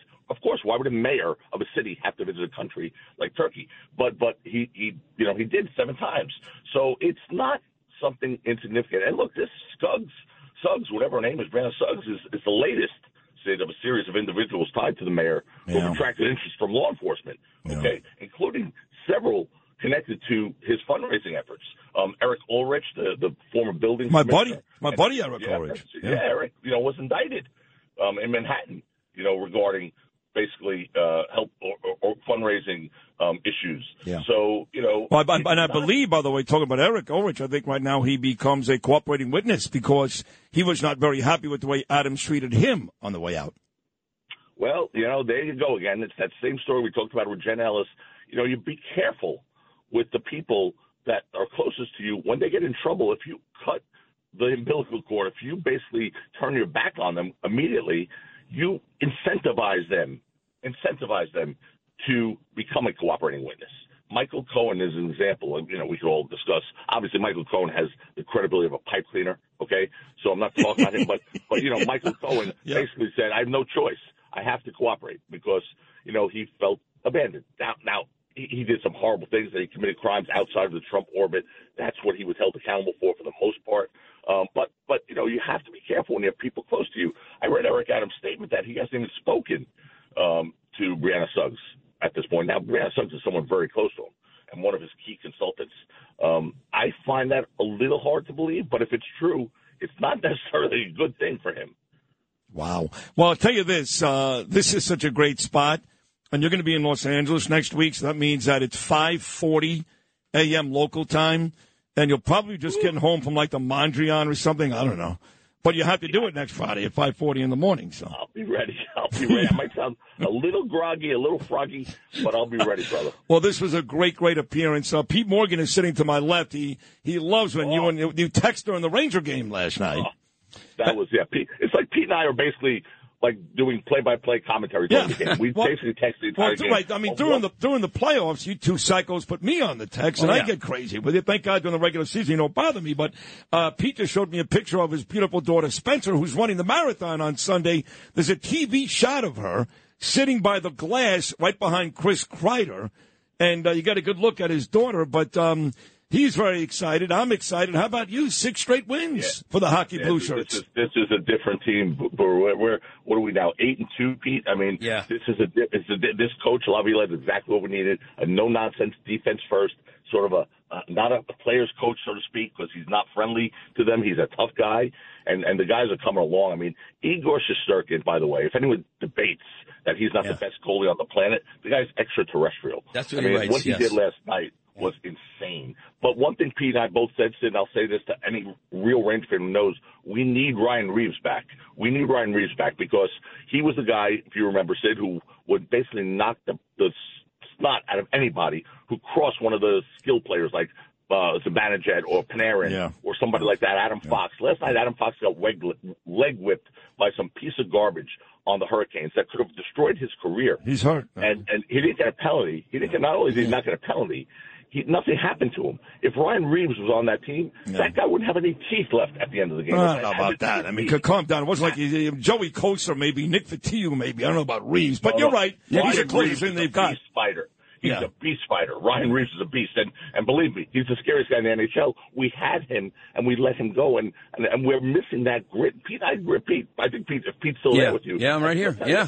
You agree, Pete, right? Absolutely. And we can't afford Trouba to be lumping people up and get him off the ice. That's the problem. Trouba's one of the best players in the league, and he's one of probably our best overall defensemen. You love Trouba. And I love Trouba. He was great last night. He was really great. Takapina loves Trouba. 26 minutes he played. Yeah. Well, I hate to break up this great Ranger talk, but I have to go. I got to talk to Tony Orlando. I have to go live to Israel while we're having this conversation. Much more important. People are dying right now in the Gaza Strip. Yeah, but the Rangers are 9-2, Sid. I know. It's a big deal. You're right. It does take precedence over people dying in Gaza. You're right. I agree. You're a sports guy. Need the diversion. No, I'm excited about the Rangers. I am. I mean, what else do I got? The Giants are horrible. The Knicks will be fine. They'll be good. But I believe this, Joe Takapina and Pete Morgan, that the team in New York, including the Mets and Yankees, closest to a championship right now is the Rangers.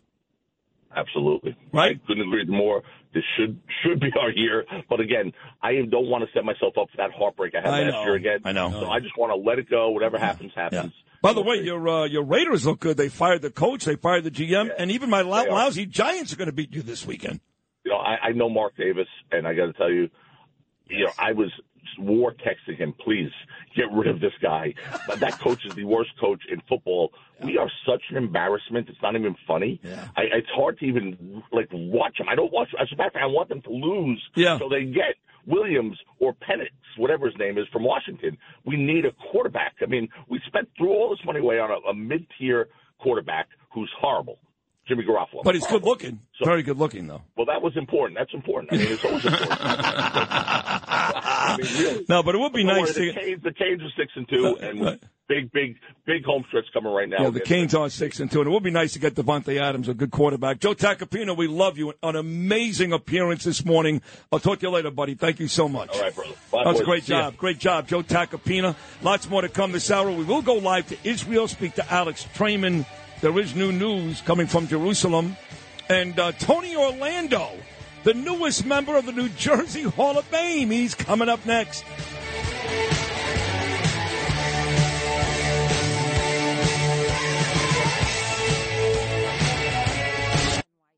Talk Radio 77 WABC. This is Sid and Friends in the morning. 77 WABC.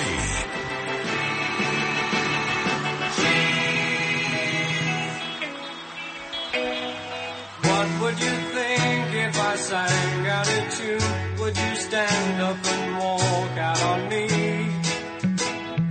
Lend me your ears and I'll sing you a song, and I'll try not to sing out of key. Oh, I get by with a little help from my friends. I think I screwed up earlier. I think I said David Ushery was ABC Channel 7, and of course I knew already he was NBC. I'm not sure why I said that. Well, because I'm old. Don't worry about it. God, stay out of it.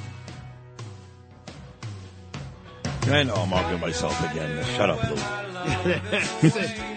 NBC, yeah. I love David Ushery. So this song, which of course we play as part of the Sid and Friends in the Morning Open, it's ironic.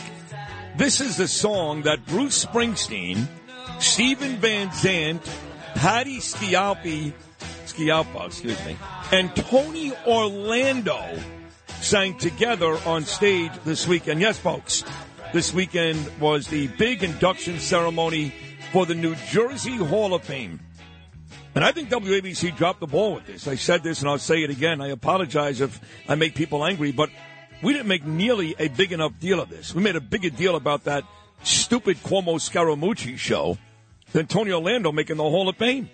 I mean, that was a great night. You had David Chase, the guy who created The Sopranos, Tiki Barber, Tony Orlando, Patty Scialpa, Bruce Springsteen's wife. These are major, major people. Our very own Tony Orlando on this station, 10 to midnight on Saturdays, as if he hasn't done enough. So here he is, my good buddy, and now a New Jersey Hall of Famer, Tony Orlando. Tony, congratulations, brother. That's huge. Oh, that's so nice of you to say all that. But I'll tell you something. You're right. It was an unbelievable night for me personally. But if you were there, Sid, as you know, it was an amazing show to see Bruce up there inducting his wife, Dionne Warwick, and Clive Davis both inducting me into the Hall of Fame. Oh, my God. That's who inducted you? You had Clive Davis and Dionne Warwick? Yes. Oh, my God. You're a huge star, Tony. You are a huge star. Thank you. Thank you. I just, it's really something. That one was important to me, and I'll tell you why, Sid. I know you a long time now, and I know you have a major heart in your chest. Check this out. You're me. You go retrospectively when you're on that and receiving this award. Clive Davis introduces you. I've known Clive since I'm 16 years old. I'm now 79 years old.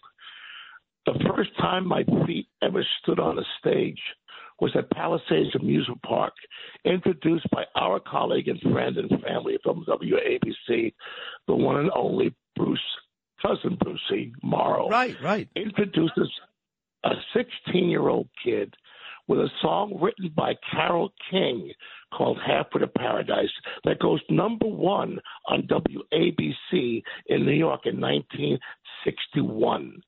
I come out on that stage, and there they are at Palisades in New Jersey. Where do I end up 64 years later? In the year prior to the year I'm about to retire, I end up in New Jersey Hall of Fame. Wow. Who am I being introduced by? Clive Davis, the great Clive Davis, the incomparable Dionne Warwick. Yeah. And who do I get up to sing with? You just mentioned the boss, his wife, and Stephen Van Zandt. If you want to talk about going from Bruce to Bruce. Oh, that's funny. You want to go from the beginning of the rainbow, Yeah. to the end of the rainbow. Yeah. That's where it happened. With two classic Bruces. Yeah, in fact, I heard when Howard Stern did that great interview with Springsteen, Bruce actually mentioned Bruce Morrow. He mentioned the fact that one of the reasons why he thinks he became so popular early on was that a guy like Bruce Morrow, called him Cousin Brucey, was playing his record. So, yeah, because I was wondering, I know Tony, and he's a New York guy. I don't know how Tony Orlando ends up in the New Jersey Hall of Fame, but I guess it all started right there, so that makes sense. Well, I'll tell you how it started and why I've earned the right to be in that, at least as a member of the city of Union City, New Jersey. When I was 12 and a half, 13 years old, the ILGWU came into 25th Street, where I was living between 8th and 9th Avenue, in my tenement building all my life from when I was born. So that moment when they tore down those tenement buildings to build the projects which are there right now on 28th Street, 27th, 26th. Yeah. So we had to move. My mom and my dad and us, we all moved to Union City, New Jersey. Then things went well. I had a hit record because of Bruce Morrow when I was 16 years old, and I moved up to North Bergen. Then I had another hit record, and I moved up to Fort Lee. Then things got really good. I ended up with a television show and moved to Hasbrook Heights, New Jersey. Oh, you've been all over New Jersey, from yeah. 13 to 28 years old. Oh, Yeah. that's funny, and I'm getting text messages. So are you. We're all part on the same group text from John Katzimatidis. Congratulations. The lovely Margot Katzimatidis. Fantastic. So well deserved. Congratulations. And, of course, we all need to thank John and Margot, and me certainly, with the success I'm having in the mornings and getting people like you on the radio here on Saturday night. So thank you to John and Margot for that, and they're so happy for your success. Thank you, John. Yeah. I lived in New Jersey for a short time back in 2004. We bought a house, Danielle and I, in Tenafly, and I loved it there in Bergen County, and ended up losing my job at the Fan, had to move down to Boca. But I loved Jersey as well. But I must tell you, you're not going to find a bigger Springsteen fan than me, even though our politics are light years apart. And I usually hate people who don't agree with me politically, but I've carved out a special, I guess you could almost go with grandfather clause for Bruce, because I love him so much. And Stephen Van Zandt, I don't know if you know this, is literally one of my best friends. But with all that said, the other guy you shared the stage with on over the weekend, Tony Orlando, is David Chase. And you know I'm tight with all those Sopranos guys. In fact, Steve Schirripa was on this show just a week and a half ago. How cool was that, David Chase? Well, the whole night was cool. David was cool. Of course, the great Mark got up and sang, and he sings side by side 42 years with Billy Joel. I was standing. Picture this. Picture this for a minute. You love Bruce? I love Bruce. Yes. I'm standing in the wings. I'm sitting with Dionne Warwick ready to get on. Who comes walking up to me singing my first hit record when I was 16? I hear this voice going, "Halfway to Paradise." I turn around, and it's Bruce Springsteen.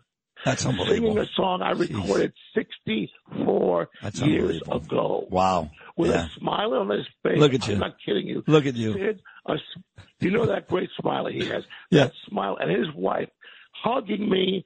I don't think I can ever remember a more glorious moment. Tony, let's be honest, okay? That was the best sex you ever had, right? Is that fair to say that was the best sex you ever had? It was. No, really, it was. Hey, look, I've worked with everybody from Jackie Gleason to Jackie Wilson. In my 64 years in this business, I have been blessed. I would have been happy with 64 hours in show business. Yeah. Wow. And it was Clive. I ran the music division for Clive Davis for 4 years when I was 28 years old. Amazing.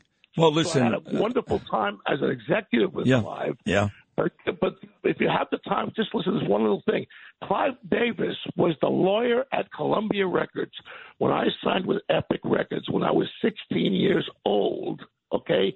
I had to go there with my mom because I wasn't old enough to sign a recording contract. Oh, he was the lawyer I met in 1961. Amazing. These are all great stories. Listen, you're a wonderful guy. The years I've known you, you really are one of the sweetest men I've ever met. Just sweet, and you'd never know you were a major success. It's never gone to your head. You're a regular guy from New York, but you're not. So congratulations on your new New Jersey Hall of Fame and Singing with Bruce. Tony Orlando, you know Sid Rosenberg loves you. Thank you so much. Thank you, my friend. Thank you. God bless you. That's Tony Orlando. What a night for Tony Orlando, huh? Come on, baby. Tony Orlando. We'll come back and go live to Israel. Hate to change the conversation and change the mood, but we will go to Alex Trayman coming up next. Match the glow of your eyes. And oh, who am I? Just an ordinary guy, trying hard to win me first prize. Oh, Candida, we could make it together. The further from here, girl, the better. Where the air is fresh and clean. Candida, just take my hand and I'll lead you. I promise life will be sweeter. And it says so in my dream. WABC. This is Sid and Friends in the Morning. How many of us have them? Friends. 77 WABC.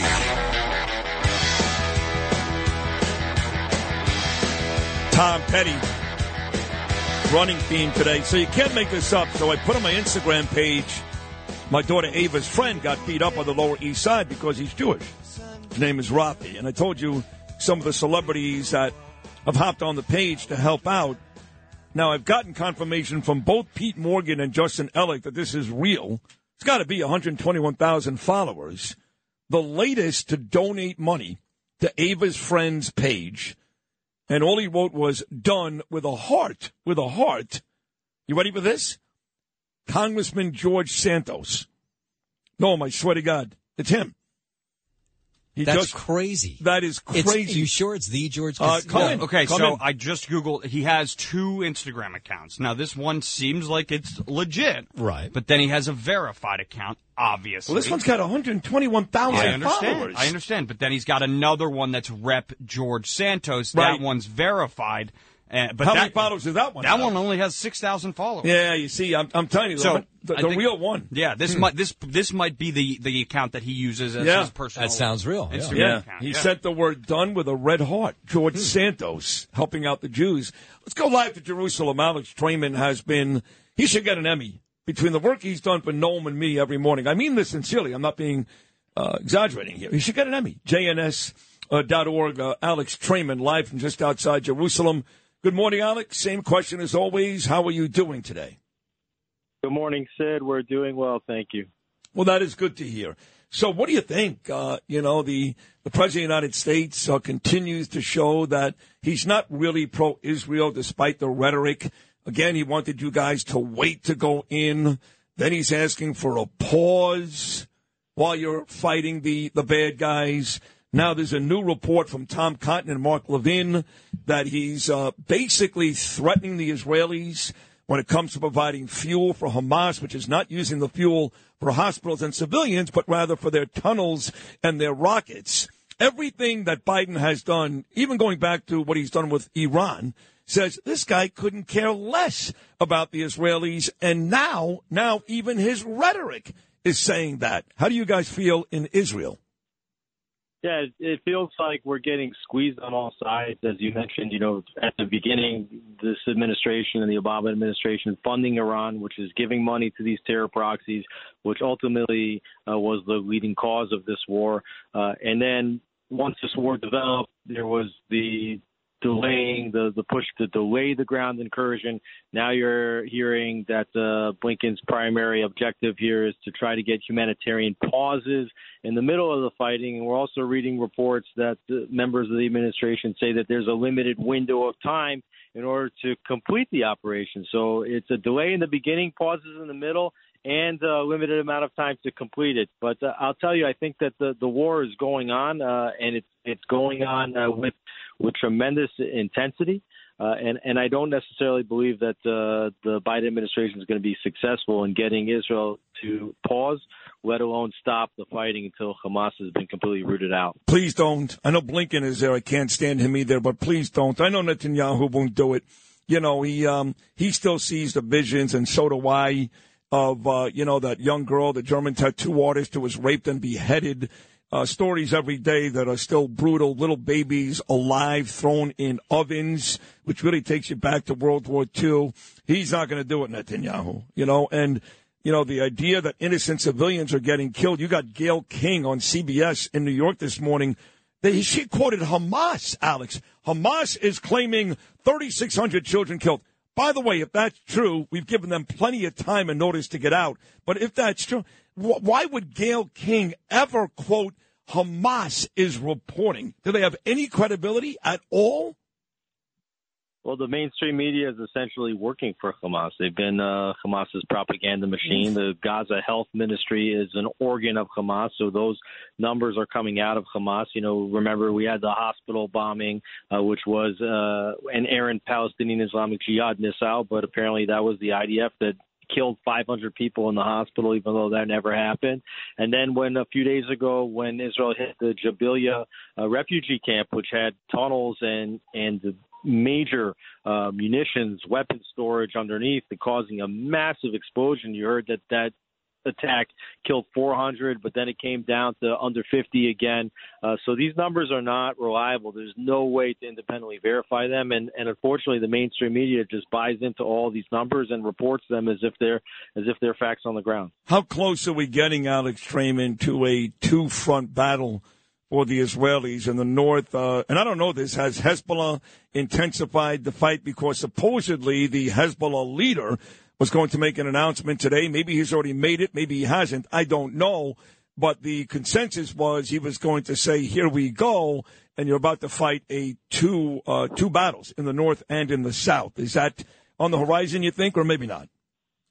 Well, the front's been steadily intensifying, and in this past week we've seen basically nonstop fire across the border. There was reports yesterday that there was an attempted intrusion across the border, and the IDF took out at least a dozen Hezbollah cells that were operating close to the border. There's been at least 50 Hezbollah operatives that have been killed in the last several days, while Hezbollah continues to fire anti-tank guided missiles and mortars at Israeli positions. I didn't see all of Hassan Nasrallah's speech. We just started to get some headlines in the very moments before this call.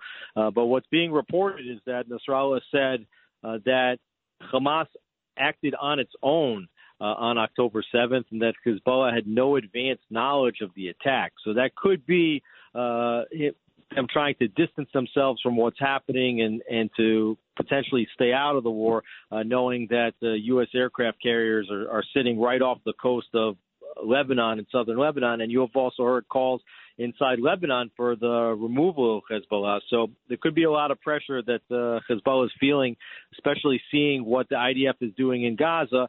They don't necessarily want the IDF to be doing that 10 times over in southern Lebanon. How far in do you think our guys are at this point? I know they made it through the front line relatively quickly and were making their way towards, hopefully, even the hostages. I don't know, but how far in do you think our troops are at this point? Well, they're operating very deep inside the northern section of the Gaza Strip. The Strip is not that wide. It's about 15 miles wide from where it starts till you get to the Mediterranean. And from what we've seen reported by the IDF, essentially they have already cordoned off a quarter of the Gaza Strip and basically, taking control of a quarter, and they've circled Gaza City, which is the largest city in northern Gaza. And it seems as though they're operating with great efficiency, probably ahead of schedule from what we can gather here. And if they keep it up, there should be a fast victory. But even a fast victory could take weeks, if not months. Hey, Alex, do you get the sense from the Israeli folks, and again, this is Alex Traiman, he's there, folks, he's living it, not some dopey, overpaid CBS lady in New York. Do you get the feeling that the Israelis, for the most part, agree with you and I that no pauses, no ceasefires, go in there and do what you got to do. If innocents die, hey, that's war. They started it. Do you get the sense that they agree with us? Yeah, of course. There's over 240 hostages remaining inside the Gaza Strip. When people are talking about humanitarian pauses, what about releasing of hostages in exchange for humanitarian pauses? As long as there are so many Israelis in the Strip, and as long as Israeli soldiers are on the ground inside the Strip, and Israel values its soldiers, to the 100th degree, and so as long as they're fighting, as long as they're at risk, there's not going to be stopping, and the people here want a complete and total victory over Hamas. You're seeing even people here that were pro-peace, pro-Palestinian, let's give it a chance, let's live together. They've really turned. I don't think people around the world understand how the Israeli psyche has changed since October 7th, and I don't think that the sentiments are going to go back to the way they were on October 6th, the day before this happened, anytime soon. Well, they don't want to understand because they hate the Jews. I mean, bottom line, even Biden, Obama, all these people are phonies. You know that, Alex. They're phonies. So you don't have to worry about that with me, but God, we're surrounded by people that just don't care. And administrations before and after Trump that care even less. I mean, look at this, for example. The Israelis very nicely gave these Palestinians, these poor innocent folks who were taught at a very early age to hate and kill the Jews, they gave them plenty of time to get out, plenty of time. And then what happened? All your neighboring Arab neighbors, I should say, all your Arab neighbors, all those countries, they all said to a man, we don't want them. What do you mean you don't want them? They're your neighbors. They're your people. What does that tell you when Egypt and Jordan and all these countries go, no, we don't want them? I don't know, Alex Strayman. That says a lot to me. It tells you both the view that they have of the Palestinians, which is a very, very low opinion, and it also tells you the view they have of Israel, which is that they're happy to see Israel be demonized and delegitimized for killing as many civilians as possible. But those civilians are trapped in there by Hamas. And the number one thing that Anthony Blinken should be doing on his trip to the region is getting that Rafah border crossing open and having the various countries in the region willing to accept tens of thousands, if not more, Palestinians and that want to flee the war zone. And he himself should lead by example and say, look, we're willing to accept 50,000, 100,000 refugees, and we're calling on other countries to do the same. Why on earth would refugees be trapped inside this war zone? I mean, Israel itself took in over 35,000 refugees from the war in the Ukraine. In every war situation, people want to get out. Civilians want to leave. Yet, by all accounts, the Palestinians in Gaza are being trapped in there, and Israel is being blamed for that. Unbelievable. Well, listen, good Shabbos on this Friday, and I do want to talk a bunch next week if you're still up to it and still doing it, because I got to tell you, I've interviewed a bunch of folks, mostly you, but a bunch of folks, and you are by far the best, by far. So be safe. Good Shabbos. We'll do it again next week. Okay, pal? Thanks so much, Sid. Come on, man. You're the man. Don't thank me. I thank you. Alex Trayman, live from Jerusalem, jns.org. We'll get a traffic update from Joe Nolan, but when the show is over today, I'm going to play something very special that I think Alex Trayman and all my Jewish friends will appreciate, with, again, Shabbos coming up tonight, including my friend Rabbi Epstein at the West End Temple. I think she's going to like this. That is coming up before we say goodbye and hand it off to Brian Kilmeade at 10. Talk Radio 77 WABC. 77 WABC. This is Sid and Friends in the Morning. No, I get by with a little help from my friends.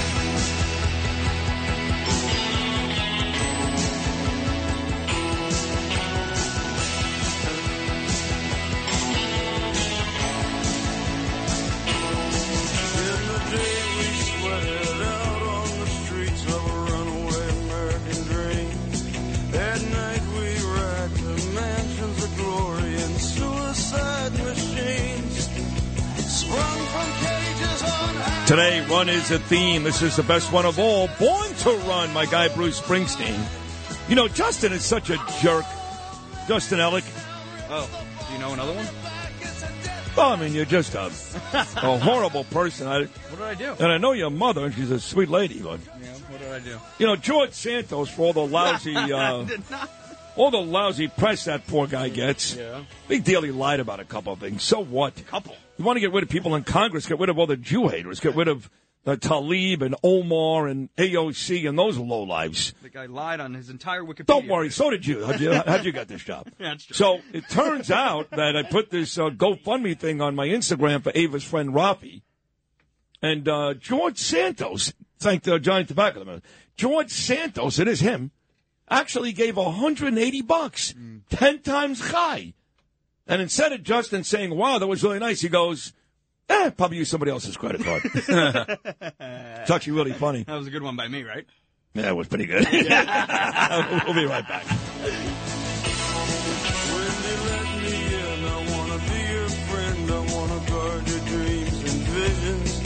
Just wrap your legs around these velvet rims and strap your hands across my engines. Together we could break this trap. We'll run till we drop.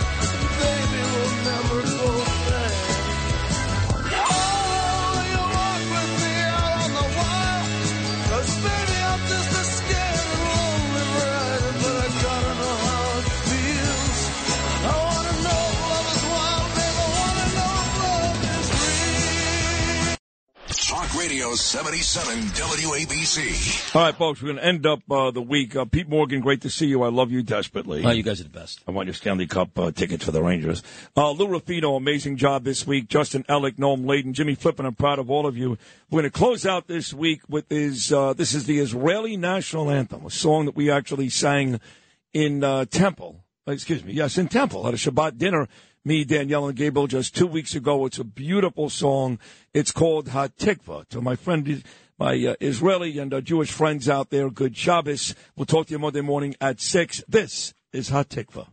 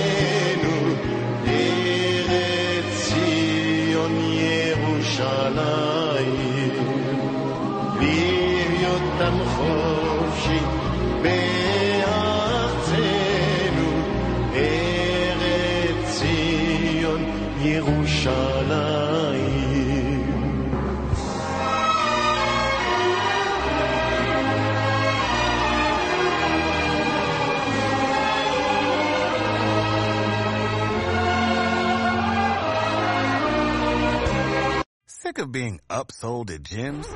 My guy, you're currently a base member? For $90 more, I can upgrade you to our Shred membership. For $130 more, you'll be a Swole member. And for just $300 more, you'll reach Sweat Platinum.